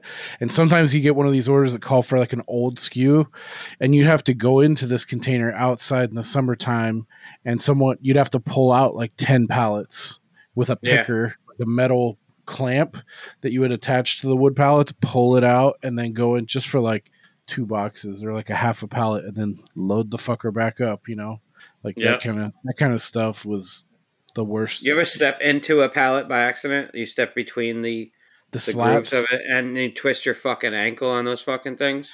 I never did, but we've had quite a bit of people have issues with like getting something through the shin, like a big ass splinter, or just cracking pallets.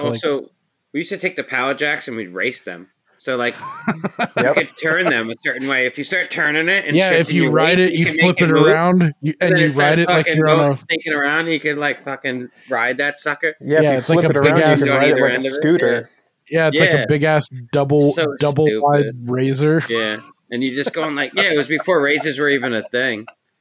Oh yeah, and you would like go like this with the fucking the wheel or whatever you want to call it, the little.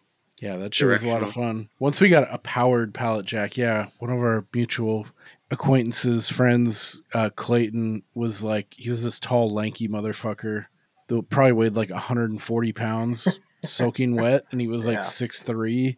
And like the first time like you engaged the power on this thing, I swear, dude, I saw him. He looked like a piece of spaghetti, just going left, right, whoop, whoop, whoop, whoop, whoop. Yeah, so you weren't there when we got a demo of a stand-on electric pallet jack. The kind that you can ride. Oh, man. That's the one that I had a license to run. So we had it for about 11 seconds before I let Jimmy hop on, who he also no longer worked in the warehouse, but he had been out there for so long. He's like, yeah, fuck it. I'll hop on, see how it goes. And he almost drove this thing into a rack, like taking out the corner of it. And it was like a wobble, like, oh, fuck. And then he bailed out because the throttle was so sensitive compared to the electric pallet jack we had. When it started to wobble, he just nerfed it all the way back. Yeah. And then just like a dirt bike. Yeah, exactly. Yeah, so he did the dirt bike handle wobble. Oh, fuck. Yeah. And then he turned around, looked, and was like, I'm fucking done. I haven't heard that. I'm gonna have to grow him on that. It's got that bar that like you shift left or right to, and so you're doing that, and you're fucking throttling it, and you got to lean into a little bit too. If you when you get good at it, you know how to like ride it around. Man, I can't wait to ask him about the first time. There were always like good ones too, where like in the morning, if you had to get there early, when check-in was like you had to sign in, and you sign out the one that you're taking for the day. And like there were certain ones that were like prime. You're like, oh, I want that one. It was like the Mustang of fucking Pallet Jacks. Like ours is always like a free for all. It's like you get what you get. Yeah. Or you just it was like that too. It was like first come first serve. So. Gank someone from gank it from someone. Just like, who took my fucking Pallet Jack? That was the good one. Watching that dude work for the rest of the day on the shitty one was like funny. Fuck, that's awesome. Yeah. So like, did you guys? So Steve, you really like this film? I did. I liked it a lot. I do have a cunty review. Yes. Oh, sweet. I actually had one for the last episode that Jim and I recorded that I forgot to mention, so I'm a little bummed about that. Air it now. Was that for Jennifer 8? No, it was for Basic Instinct, which has yet to come out, but... Yeah. Oh, you guys cover that? That's a banked episode. We're kind of just keeping it in the background for... well, because you talked about the movie. Yeah. There's 3 films that are not a trilogy, but that I always put together in my head, and they are Black Rain, Basic Instinct, and Jade with David Caruso and Linda Fiorentino. Okay, I thought you were gonna say what was that other one that be like David Caruso and Jade. I know exactly David what you Caruso. Mean. He's a horrible actor. I'm sorry. He is. He's it's one of the things we touched on when we covered Session 9, which is a banger of a movie, but like he's so bad in it. Fuck you. Fuck you. Yeah, fuck you. Anyway, Steve, don't make step on your toes. No worries. So I've got a cunty review of Matchstick Men, and I think this is a big moment for the show. I think this is the first repeat cunty reviewer. No. I think so. Oh, we got a repeat offender? I think That's so. Awesome. I'm not sure, but somebody can fact check me. I'm almost positive. This review came from David Edelstein from Slate, which I am almost positive we have read. I think you've said that name before. Yeah. I don't know. This guy have to check sucks. the archives. So his review is short, shitty, and sweet. He says, it's a blah little exploitation picture that thinks it's a deep humanist parable. Fuck you, I don't David. like him using the word parable and exploitation. Go die. I mean, every word is infuriating. It's a blah little exploitation picture that thinks it's a deep humanist parable. What does that mean? I I don't. don't get any what. No, I don't really get what he's trying to say. I don't either, and I don't like it. So yeah, it just sounds like he's just trying to sound smarter than he really is. Yeah. I agree. If I combine these 3 things, parable, blah. I really don't like the fucking exploitation of what usage of the word. Yeah, parable. what That's exactly? so Yeah, arrogant. I don't get. That's screw off. A guy like that should be dragged out to the street and beaten until he pisses blood. Yeah. Dude, I was not expecting that like knee jerk piss blood. Yeah. I love it. And he's just like beelining around the fucking store. Like he goes from line to line, just cutting each line. Yeah, I love that. Pills. He's like, sir, these aren't aisle 4. It's like, oh fuck, this is for menopause medicine. No. What was it? No. They're not. My doctor gave them to me. Yeah. All right. I was looking at some of the trivia of this, and it's fucking really not interesting. Thin, so no, not really interesting at all. So I won't lead into that. How about a couple Cage quotes? I do have a couple, and one is like just really oddball, and it's like not poignant at all. I just thought it was funny. We were talking about Nick Cage and his son, who's in a like death metal band. Yeah. This guy. Oh my god. Holy shit. He looks like the fucking thing that comes out of TV in The Ring.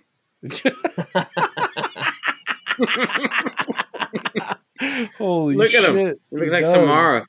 There's a Facebook page. It means you'll be psychically attacked. Look at that proud daddy. Yeah. Is that also his They definitely son? look like the father-son combo that has gotten high together before. You know, like that proud moment. Like, my dad smoked the J with me, and then we did a line. That's definitely the combo right there. Like he came home and he was doing crystal meth, and he's like, crystal meth, is that okay? And then Nicolas Cage was like, "Yeah, but take your shoes off." Yeah.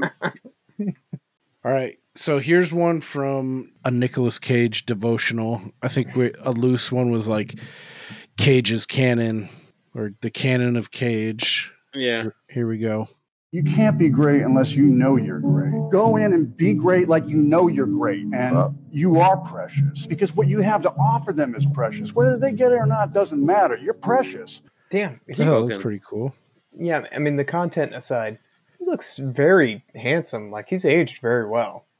Yeah, I don't know how old he is right here because I've seen some more recent ones where I think the age is on him. Like, it was like interviews after he did The Unbearable Weight of Nicolas Cage. Is that the name of the film? Massive Talent or something like that. Yeah, The Unbearable Weight. Yeah, he plays Nicolas Cage. I heard it's really good. Yeah, he plays himself in like a weird quasi biopic, but it's fake also because he's like involved with with Pedro Pascal, who plays like a drug lord or something, and he wants to be friends with him. But I haven't seen it yet. I really want to, really badly. But that just came out like a year ago, and some of the press for that, like you can see the age on him a little bit more. Like he's aged a bit more than this one that we just listened to with him with the beard. But here's another he's one. Like a fine wine, he gets better with age.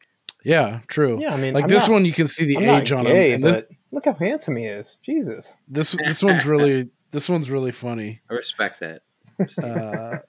Let's see. Look at this one. He's a little bit more. Not that. He looks a little. That's not a good starting image. I'll tell you that. No, it's just a weird angle. But yeah, this one is just like abstract out of the blue that I just thought was funny. And for people listening, he is wearing like a smoking jacket or like a nice sport coat, but it's like crazy like tartan fucking plaid, like red, yellow, greens. Like he looks Scottish as fuck right now. Like he's wearing a smoking jacket you wear on Christmas Eve. Yeah, look at his neck. His face looks really young, but his neck looks old as shit. Yeah, here, check him out. Yeah. Well, I really like shortbread, and whenever I'm in England, I go get a tin can of shortbread, and I was feeling kind of happy, kind of like I was biting into some shortbread. So tonight I wanted to dress like I was a can of shortbread. Jesus. Dude, he just goes with the flow, man. His laugh at the end fucking just kills me. I wanted to dress like a tin of shortbread. It's like, dude. Well, he achieved that, it looks like to me. Yeah. Nailed it. I got a couple I wrote down, too. Yeah. Some of the ones that I sent you. I don't know whether these are actual just quotes of his own or like lines from roles that he's played. Who knows? I'm going to steal the Declaration of Independence. Heartfelt one. He's got one that says, I think what makes people fascinating is conflict. It's drama. It's the human condition. Nobody wants to watch perfection. I can see that being like something that he would actually say. But this one, that's a little odd. I am not a demon. I'm a lizard, a shark, a heat-seeking panther. I want to be Bob Denver on acid playing the accordion. I have no idea what that means. Cocaine. That's what that means. Yeah. That's awesome. Yeah. And then there's another one. My father once said, in quotes, if you're in the desert and you're dying of thirst, are you going to drink a glass of blood or are you going to drink a glass of water? I think what he was trying to say, interesting coming from my blood father, is sometimes there are people in your family that can be toxic. I don't know. I didn't get that, but I get the sentiment that, he implies at the end. Like, I totally understand that. Like, but I don't. That's a lot to unpack. Yeah. Kind of. I guess if you're, if you're thirsty, I think that's going against the grain of like the blood is thicker than water, kind of. Yeah, in your life, you're looking for a drink to quench your thirst in your time of need. That blood can not necessarily be the drink of choice, maybe. Dude, that kind of ties back to Matchstick Men because Angela's not his real blood, but look at what happened by their coming together. And same goes for, like And I totally meant that to tie into the movie when I said it. I totally did. Yeah, totally. Well, no, it's fuck synchronicity, man. It's interesting how that works sometimes. You're Yeah, talking man. about stuff, and it's like a melange of things that come. Melange, that's our thing. I'm paying homage to the melange, but like, there's tons of people that like I'm one of them too. Like that had like a stepfather or even like I remember in my formative years I had a cousin like there wasn't a distant cousin, but I had a big family, so I had like fucking 30 cousins, so I didn't know all of them really well, but there's one kind of like that I didn't know very well that came into my life for like a 2 or 3 year period that was huge, but like there's it like you meet a lot of people like growing up and it's not always like the family that's the strongest or that's going to impart like the most important life lessons. So I guess that's out of that funky ass quote with the blood and the water and all that, what I kind of pulled from that a little bit. If Dominic Toretto has taught me anything, it's that family is not just blood related. It's Corona related. Yes. It's about family. Hashtag family. Yeah, I don't have any more interesting cageisms. Do you have any or any favorite quotes? Either of you guys? Or any final thoughts or anything about Matchstick Men that you guys want to cover? Or I just think it's a charming film. I recommend it to people. I haven't seen it in a long time until we decided to do it for your cast, and I watched it, and I was just it still was a good watch to me. I knew the swerves that were coming, but still, I thought it was. I never watched it with a critical eye, but I enjoy it. I like it too. I would recommend it. Yeah, I guess I wouldn't go out of my way to recommend it, but I wouldn't admonish anyone from checking it out. I think the characters are all really, really good. Like I know, like Sam Rockwell's character Frank is not like the biggest. I don't know. I guess like he doesn't have a lot of variety in the movie. His character didn't really stand out to me. He's just a smartass, like that's a role that Sam Rockwell just fucking masters. Like he knows how to. He could just come in and do that shit any day. Right, and I think that goes back to like I felt like he was playing this character kind of in his sleep a little bit. I kind of wonder like if some of the scenes that we're watching may have been improv too, like where he was just trying to make Nicolas Cage laugh or something. Yeah, too. Like I kind of thought the same thing. Just like leaving him voicemails, trying to get him to. Yeah, the voicemail scene in particular.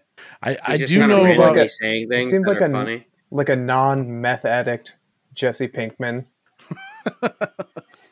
I did like that kind of montage like throughout the day of him just like staying on him, like pick it up, still calling, pick it up now, and then he's like out, like he's hitting a couple golf balls, and like and he's like, all right, I'm coming over. Yeah, he knows like this is my entire day, like, but he still does it. But yeah, I don't know. I was expecting a little bit more out of his character because I liked him a lot in like Galaxy Quest, Hitchhiker's Guide. I like him. Moon? Yes, I like him a lot in Moon, and I like him a lot in Confessions of a Dangerous Mind. Yeah, he's really good in that. He's fucking awesome in that. So yeah, I don't know. He falls a little flat for me. I like him in this, but it's definitely Cage's film. Yeah. And I think the relationship between Cage and Angela is what takes a precedent in the film. Like that's why Sam Rockwell's character kind of plays the background, and because he's running the scam the whole time, so he's kind of like maneuvering everything. We get to focus on. I think that's the bread and butter is the relationship between Angela and Cage, and I just think this is the kind of film where like if people are like, oh, I'm not really into Nicolas Cage, I would recommend this film. That would he doesn't really cage it up. Yeah. Really, but he does enough. To me, outside of that piss blood scene, that's the only like really Cage-esque like hit you in the gut. I mean, he has a couple little picadillos that you could pick out as little Cageisms, but that's like the overriding one. Yeah, just and a couple pygmies. They don't exploit it and like overplay it. I feel like. Dude, I'll say this too. Or I'm curious, Steve, have you seen Mandy at all or are aware of what that is? Nope. From 2018? That's not a film I could see Steve just like seeking out. You know what I mean? Like, No, but I'd be really curious to see what you think of it. You should watch it. You should watch the trailer if you get a chance. That might be one we have to. Mandy. it's a good watch. Talk There's a lot about. of style to that film. Yeah, There's substance too, in my opinion. But it's definitely one of those films that like the style. It might stand out a little bit more than the substance at first when you first watch it. It's a slow burn. it's like slow yet like intensely fucking like It's very impactful to me. I thought it was a crazy. very good film. I'm down to watch it. I just wouldn't want to watch any preview or anything like Yeah, I don't that. think you should probably. No, okay. Yeah, I remember I watched one trailer for it and I was like, I am watching that film. Like Yeah? I need to see that film. Yeah. yeah, I did too. When Okay. they show that axe thing or whatever, Yeah. I was like, And "What is that it?" was really the first like And I like the movie style. that kicked off his like second Cage renaissance because now he's ever since Cage that is point now? he's crept back into more movies that aren't like straight to streaming or straight to DVD because for like I don't know, it's got to be like a 10 to 15 year period between like Ghost Rider right Yeah. around there like 2006 2007 he goes on like an epic fucking string of like from 2007 to Yeah, well, he's trying to 2018. pay back his debts and Well, the money he yeah, owes for buying dinosaur fossils and shit like that. but I'm saying it is like like I know a lot of people knock like yeah he's like doing this because he's just doing to make fast buck and like it's not I'm not just about messing the around. art at this point but like that aside like the prolific like sheer volume of shit that he was in for like a 10 to 12 year period around there is insanity and then it comes back to he gets cast in this indie film Mandy but it's got like a real prestigious director and he's got a really funky style and it kind of Yeah. put him back on this track of like it's a second like renaissance of like playing up the Cage Je ne sais quoi. reputation I guess. I like that Yeah, role for him honestly a lot, like it to be honest. yeah I'm digging it.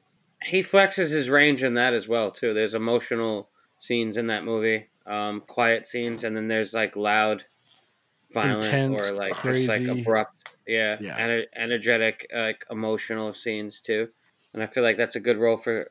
I think it's a perfect role for him, to be honest, and that's why Yeah, it you was like said tailor it kind of made. kicked off that. Yeah, and he's also leaned into the horror genre in a big way since then. Or Yeah. like right around that time. He did Yeah. what with Mom and Dad. He did that. He did Color Out of Space, which I thought was fucking dope. Yep. It's He did like that Willy's Wonderland. yeah, which I haven't seen. I heard it's mixed, but I'd watch it one day just I to didn't watch like it. But, I yeah. didn't like it at all. But But still, like I get it. It's like one of those films where like it's a weird film because like you're hiring Nicolas Cage and then you're not giving him what he doesn't does best, speak which in the is fucking film. dialogue, It's yeah. terrible. Don't watch it. Nobody watched that film. Fuck that film. He's also going to be in Renfield. That looks really with cool, man. Dracula. He There's wore- got to be some Vampire's Kiss like references like peppered in there. Yeah, that'd be It's fun too if they good had to like a not to scene do of him that. running down the street. I'm a saying, vampire. I'm a vampire. But yeah, I'm a fan of Nicolas Cage for all his faults and stuff. You know, Yeah, he's cool. he does some whack films here and there, but he's also been in some bangers. Yeah, he's had quite the career, that's for sure. All right, well, I think that'll do it for us for Matchstick Men. I'm glad we covered it, and I feel like even though it has the star power of Nick Cage and being directed by Ridley Scott, this is one that not a lot of people talk about, and it's kind of just faded into obscurity. Especially given like the people who put it out, like their prolific careers, it's easy to get lost in that shuffle of so much shit that they've done.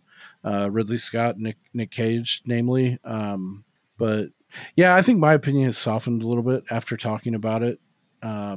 And even previous to that too, it wasn't something that I hate. It didn't particularly grab me on this watch. But yeah, anyway, if you guys have questions or thoughts about Matchstick Men or anything else, you can reach out to us via email at waxingtheporpoise.com or either of our socials. Instagram is Waxing the Porpoise, and Twitter is at Waxing the Porp. We don't have any new reviews or anything like that. I was gonna do a fucking pod roundup, but I'm fucking lazy. Yo, bro, I don't know if you saw my message, but man, I respected the shit out of that pod roundup you did like a couple episodes ago. That's a really cool idea actually to do. I think it's something that would be good for like all our smaller podcasts to just do and kind of like shed some light on each other. Like you said, we're not a network, but we are a network in a sense that like we're friends and we keep in touch and we have each other, we collabo. Yeah, it's like a loose and unofficial, and we're all up and coming assemblage. Yeah, and I loved just like you were just pointing out some of the cool episodes that people were putting out. Cinema Villains, us, fucking Ghoulish, like everybody, Bean Dub. You even get Tyler Nightmare in there. You got his Cinema Punks in there. Anna too. Anna's podcast, Cinema Slab. Yeah, hey, I think we could actually run through it real quick here in like 2 minutes. What's her new podcast called? It's called Cinema Slab. It's Anna and Hannah. They do a podcast together. They're fans of horror. They met through that, and they've had a bond since then. They have Hannah's brother, sometimes Hunter, on as well. I recently went on their show, and we reviewed episode 1 through 3 of. Not really reviewed, but we talked about episode 1 through 3 of The Last of Us. Oh, nice. They're mainly doing horror right now, but it's all about cinema in general. So I'm sure they're going to do some other films that aren't horror specific. But they have a great show. They have a great vibe and chemistry, and it'll just grow from there. You can tell already. Just like this show, just like all the shows that we're all fans of. Word. Yeah, I wanted to include her too, and I'll run through a couple that are top of mind. I know you guys just did one with Logan from Ghoulish Uni came on to A Cut Above. You guys' most recent episode 85 was Revenge, which I still haven't seen, and I haven't listened to that episode because I've been meaning to see it for a few years. Yeah, now. I recommend the film, man. Who's that? Julie Ducournau? Is that her name? The director, or is she the star? Coralie Fargat. Oh, okay. You're thinking of the director of Raw. Oh, Raw. That's right. And That's up in my brain too. Yeah, she's another French director, writer. This woman's French also. It's part of our Women in Horror Month on A Cut Above. It's the second film we've done this month for Women in Horror Month, and it was an awesome discussion. It's Logan's first time coming on, and she was great. I talk to her every day on Slack, and I listen to Ghoulish University. But to have her on Cut Above, she's been a supporter of ours since we launched, and I really appreciate that. And I just thought like this was a film like she kind of like as soon as I mentioned it that it might be a film we're covering, she's like, "Oh, if you want to guess, I'd love to talk about it." And I'm like, "How do I say no to that? Like, come on, come and talk about it." And that's the best. You brought it full circle because she was like, "Man, one of the first conversations I remember having with you and anybody in Slack was like, someone mentioned rape revenge films, which are tough watches, and they, I get it triggers things." And she was like, "I don't see a reason that rape should ever be in a movie." Like. And she's since like, stepped back from that stance. But, I understand where she's coming from too. Like it is a tough thing to see. And I don't think it should be exploited in every film, but it's powerful. It's a powerful motivator for a protagonist. And when it's done, some sense of when it's used right or that's like with a certain kind of decorum, I guess. Yeah, you get so satisfied. There's such a, I don't know, man. To see someone, especially a powerful female, like take back what was taken from them, or just get that sweet revenge. It doesn't fix everything, but to see that moment, and it doesn't have to involve rape, but a lot of them do, unfortunately. I mean, I'm okay with it, but I don't think it should be like a trope that everybody like uses all the time for revenge films. But we discussed that in the episode. It was a good conversation. Kill Bill Volume 2. Yeah, exactly. That we mentioned that. Oh, it's so which is a good. revenge film, but it also does have rape. Like she's raped in that as well, right? When she's in a coma. Yeah. My name's Buck, and I'm here. That part's pretty brutal too. If you like, but he brings a little bit of a levity to that subject with that film, and also his it's an homage to other films that he blends it with the kung fu and the spaghetti western. Right. So it's not just a rape revenge film. Right. So yeah, you kind of forget that is its main drive though. It's like she's been wronged, and yes, she was raped also when she was in a coma. Yeah, that one, it's like that's not the focal point because there's so much wild shit Yeah. swirling But around when she's in those bashing two that films. dude's head in the door, so awesome. So I fucking love that awesome. film, man. It is so I saw good. Kill Bill like 3 times in the theater. Yeah. It was unlike anything I've ever seen. Yep. Yeah, they're fucking good, man. Those are good ones to flash back. Like you forget about how good they are when you like Underrated. rewatch them. It's like fuck. I'm Yeah, thinking it's like about I gotta rewatching watch. them. I gotta watch part 2 immediately right now. I like part 2. A lot of Yeah. people always like they mention part 1. Part 1's great. They're both great. Yeah, I like part 2 also. I like part I gotta 2 think better. of them as just one film. Like I could never, if I watched the first one. Yeah, that's how I think about it. I feel like I couldn't wait more than like a day to like. All right, we gotta complete it. Like I watched half of a movie, but yeah. So yeah, that's your guys' newest episode. You want to tell? We lead this one right into the plug for you guys. Where can people find A Cut Above? Oh yeah, so we're a Cut Above Horror Review. It's 3 of us, John, Jacqueline, and Hydraberg. We host every week a horror movie review show podcast. It's just a fun. If you just want to hear like a fun podcast of like 3 friends like developing a friendship over time, like we're gonna be hitting 100 episodes in May, so we're getting That's there. awesome. I'm pretty proud of that actually. It's still surreal. So you're almost coming up pretty soon on your 2nd anniversary. Will be in a couple months. Yeah, we're on episode 86 this Monday where we'll be recording. So yeah, it's nice. It's crazy, man. I look forward to it every week. It feels like work sometimes, but every once in a while, like when I finally get down there and we press record and I sit in front of the TV and the computer, it's just me talking with friends, like your show. You know what I mean? It's just fucking, It's fun. Yeah. So it's a fun like reason to meet and have something kind of prescriptive, but then you can also go off on tangents and you remember things. And yeah, I think it's a lot of fun. I look forward to it every week for sure. Yeah, I mean, it's just us reviewing a movie, but at the same time, like, not to get sentimental, but it's just me, John, and Jacqueline, like, cementing this friendship that we've grown over time. And we've never even met each other in person. So yeah, it's cool. It means a lot to me. But yeah, thanks for giving me an avenue to promote it. We're on all the podcast apps, Amazon Music, Spotify, all that, iTunes. We're on Instagram at a cut above one word .horror_review, and we're on Twitter at cut above horror, and on Facebook at a cut above :horror review. Sweet. Fuck yeah. Check out A Cut Above. I just finished your guys' review on Master, which I watched way back when it came out a few months ago. And what'd you think about that movie? I thought it was cool. I mean, without getting too deep into it, I feel pretty similar to all of you guys. Yeah. Like it was lacking something, and a couple of the storylines went nowhere. Like I think is it Judith, the main gal who hangs herself? I was really disappointed. Jasmine, I think it was. Jasmine. I was really disappointed with what they did with that, but I think overall it was decent. Like it's a first attempt. I think it's like the first directorial debut of that director too. So I think it's admirable. Yeah, I'd probably leave it there. It swings pretty hard and it misses a little bit. But I really liked the scary scene where the fucking red lights come on and she's with the group like that are ostensibly touring the college, and it gets very weird and like surreal. Dreamlike. Yeah, that I liked how much that scene freaked me out, and a couple other freak out scenes like with the paintings and the kind of the supernatural weirdness. Yeah, and paintings were really cool. I wish they played on that more. I think the director kind of knows the things that scare you, like bug you out a little bit, and I think the film does a pretty good job on cueing in on some of those things. So I think there's some promise there for that director if she keeps doing more in the genre. Yeah, especially if that's your first showing. I mean, it was pretty polished, and I think on a story basis, I think I agreed. Like, it could have been like 2 or 3 different movies, and there was too much going on to like bring it back and make it cohesive and as satisfying as I would have wanted. And I feel like that dilutes the statement it's trying to make a little bit because you get lost in the sauce. I agree. There.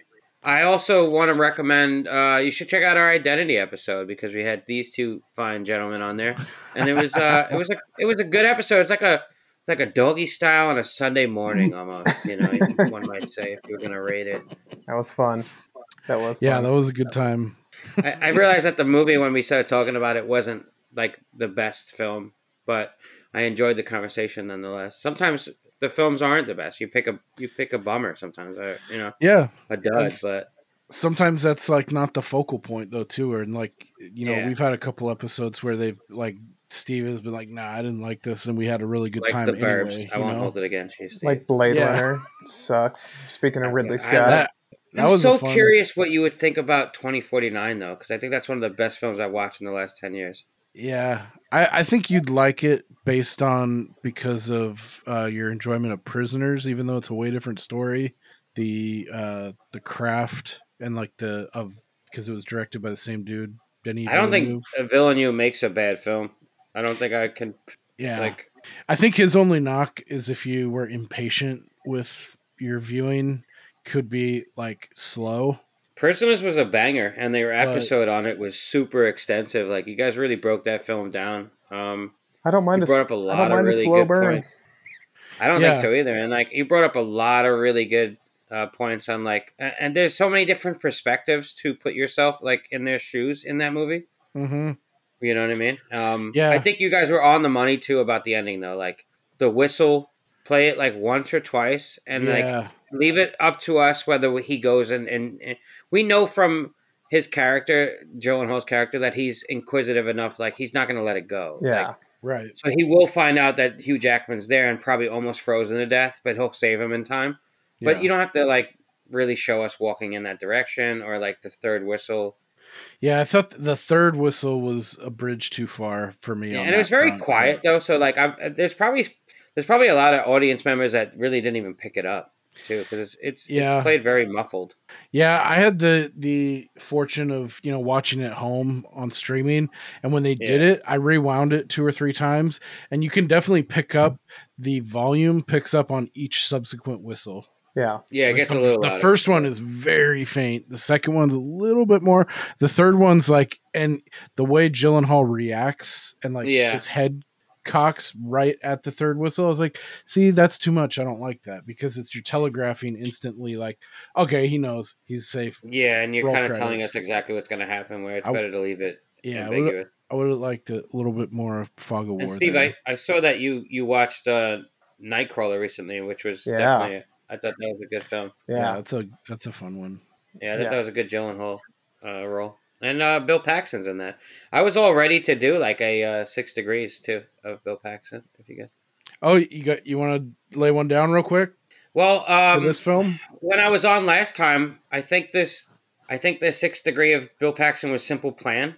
Mm-hmm. Or you had mentioned it one time. Yeah, right? Simple Plan with Billy Paxton Bob. So I think in that Jane Fonda's in that film. Jane Fonda is she in that? I don't think she was.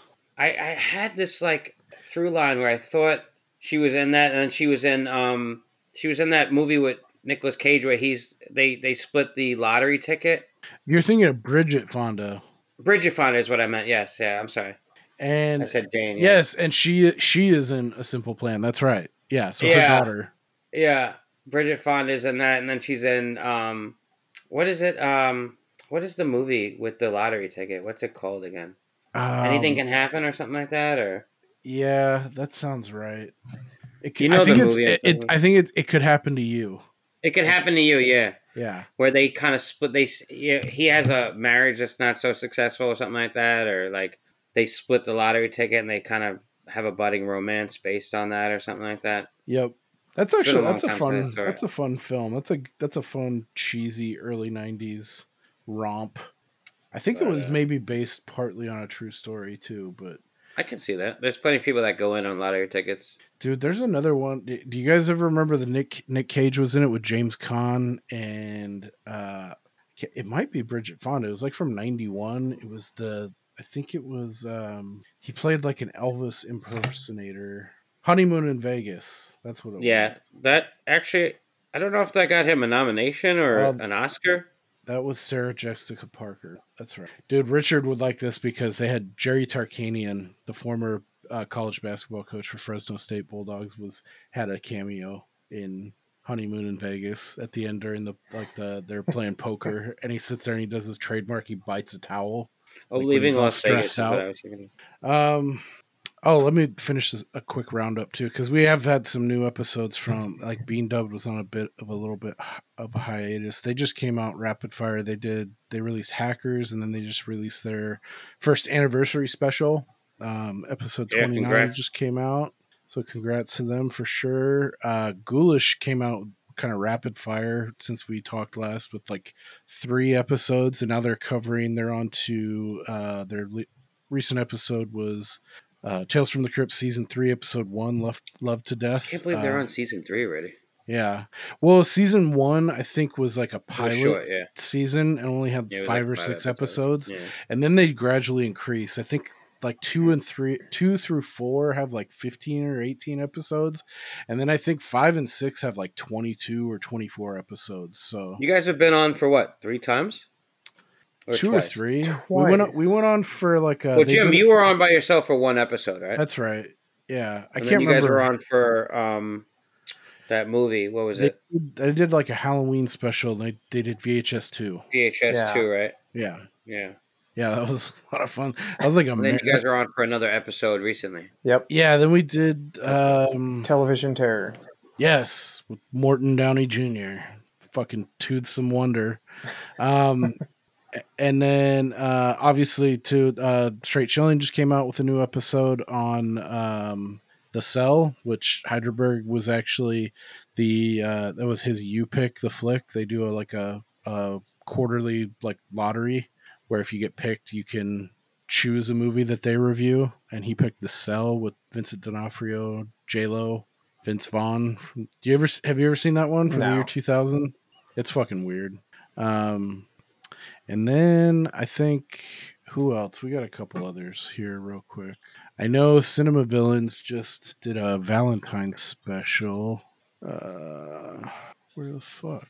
Why can't I find them? Oh, it's probably because I spelled fucking villain wrong. Asshole. Yeah, they just came out with a Valentine's Day special where they covered Valentine from the year 2001. Prominently features Deftones on the soundtrack. Thank you. Me sobering up. Ow. I know. What is it? Yeah, they did TMNT also. Yeah, they did that. They released those kind of back to back since we talked last too. So I haven't listened to that one yet. I need to. I love the first Ninja Turtle flick. Elias Koteas just fucking kills it. Whoops. Yeah, they just covered that. They covered a couple like rapid fire, and they did Little Shop of Horrors, and then their recent episode they just put out was on Weird, the Al Yankovic story with starring Harry Potter himself, Daniel Radcliffe with a fucking fro. Yeah, I heard it was funny. I've heard some wild shit about it. I thought they were doing like a straight biopic, but I guess it devolved very quickly into like a wild fucking Which kind of makes sense on who it's like riffing on, you know what I mean? Like, yeah, I'm a huge fan of UHF, and I've heard it compared favorably to UHF, so I definitely want to check it out. UHF was like a huge flop when it came out too, dude. Yeah, but it's a cult classic. I think it's great, man. It's a lot of fun. Never seen it. Yeah, it's pretty obscure. Michael Richards, Kramer's in it, plays a weirdo. Big surprise. Yeah. Shocker. Seems like a real stretch for him. Alrighty. Is there any other pods I missed? I'm trying to think of who's Ghoulish Punks, Cinema Villains, Straight Chillin', you guys, us. You got, I don't know, Plug It Up. She recently did. Oh, yeah, Caitlin at Plugging Up. What'd they do? She does so many. Ready or Not, she just did. Oh, nice. Which is a banger, in my opinion. We covered that on the podcast. That's a fun one. I like that a lot. That's one of those. We have a couple episodes that we've done where we're like covered things where like I wish we could cover them now with our like more refined, their segments and the way our flow is now. Right. Yeah, I kind of thought that going into it. Like I wanted to save like the good shit. Like that's why you did stuff like Thunderheart early on. That's a good movie. Although those are films that I love. It is a good movie. Once I got into this process, I was like, fuck, there are a lot of movies that Steve hasn't seen, and there's a lot of movies that I really like. Once I started putting shit I like up that, Jim. You like under the radar films too. That's why I kind of pitched Matchstick Men, because I feel like that's one of those And I joints, appreciated that too. Yeah, like Jennifer 8 is like it's. I was thinking about rewatching the film because I've seen it once, but your review was sort of like, "Hey, watch it if you want. It's not like the best film, but like it's got enough to it that you'll enjoy." But your review of it was like, "Oh man, this plot sounds pretty cool." Like, so Yeah, it's good. Yeah, I liked it. Yeah. I've always been a huge Andy Garcia fan. I feel like he I'm a doesn't huge get enough. Uma Thurman fan. So. Yeah. Although I mean, her role in Jennifer 8 was pretty slim, but Well, we don't know if she's blind or not. It's true. I'm still not convinced. Don't even get me started. Baseball. Talk about a long con. Yeah, fuck. God damn. Talk about a boner alert. Yeah, no shit. Alrighty. Well, yeah, I think that's going to do it for us. Thanks again, Hydraberg, for coming on. We appreciate you making the time. And Thanks, can I preface real quick what we're talking about next week? I think we're doing, what is that, the 23rd? Yeah, so next episode, it's going to be a redemption, hopefully, for me. We're going to cover 1992 again. Comes in threes, man. This will be like the third flick from 92. We did Jennifer 8, Basic Instinct, which hasn't released yet, and then Unforgiven it was Clint Eastwood's, he directed, Morgan Freeman.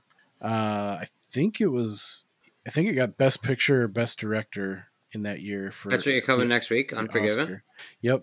And wow. Chris from Channel 83 will be back to discuss, because I shamed, or I trashed the movie, saying that when I watched it, I didn't see what all the fucking hype was about it. I'm a big fan of Unforgiven.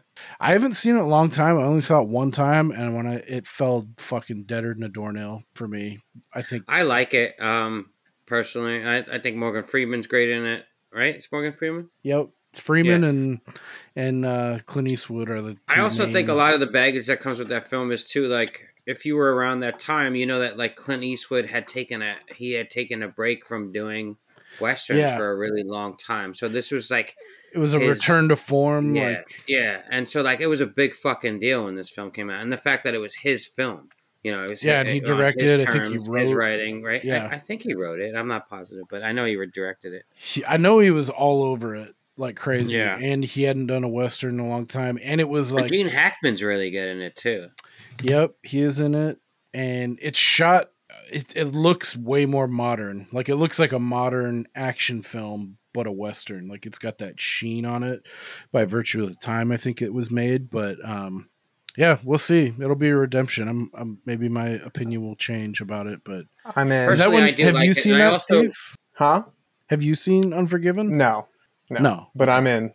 Sounds good. You're going into it fresh. Oh yeah. Okay. I personally like it, and I also just real quick, I was almost anticipating him being on the show. I enjoy Chris, and I enjoy his banter with you guys. Yeah, Chris is the man. He's like the third member. Yeah, he's like Nicole for our show. Yeah, totally. He definitely adds to the show for sure by like acumen and like just knowledge base and just being a funny dude. Like, yeah, the same way Nicole. I'm going to go back and listen to his show because I like his show is fucking cool, like, man. He's super informative. It really and I'm is. sort of bummed out, like, oh, he doesn't have a show anymore. So I'll just go listen to whatever he's put out before. Yeah, it's super cool. One of the things that drew me in was he did like a Halloween retrospective. He did 3 films, one of which was Jacko, and he's covered The Being before. He's a fan of The Being. Around here, we call that big money. Arn, we're gonna get erected. And he did a Rutger Hauer retrospective too that was really cool. That kind of opened my eyes to some deep cuts from the Hauer's back catalog that are really good. I think one of them's called "Surviving the Game" with Ice-T. That I went flashback to. Yeah. I was like, dude, it fucks. So what about when he plays the blind samurai or whatever, the blind fury? Yeah. Yeah, his shows are cool. They're nice and bite-sized. I don't think any one of them is any longer than like 20, 30 minutes. And just like his dry kind of delivery. And he's super well-spoken. Yeah. Yep, for sure. And he did one long player, I think, with his girlfriend. They did like a year like 1 year anniversary where they talked about some of the films that they watched and liked. That was super funny, and he kind of spreads his wings on that a little bit more in like the long form that we do. But yeah, all of his other ones are he does a lot of obscure shit, so it's fun to look at that and branch out and be like, oh cool, I'm gonna go check that out, and like shit I'd never would have heard of. So yeah, check him out too, Channel 83. He'll be back next week. Thanks again for joining us all. Final thoughts? You look like you wanted to say something, Steve. No, I was just thinking about Baseball. Chris is the fucking man. That guy makes me laugh. Right on. Cool. Thanks, Hydra, for coming on again. Thank you all for tuning in. Me on. Check us out next week, and take care. Bye now. Keep it creepy. Uh-oh.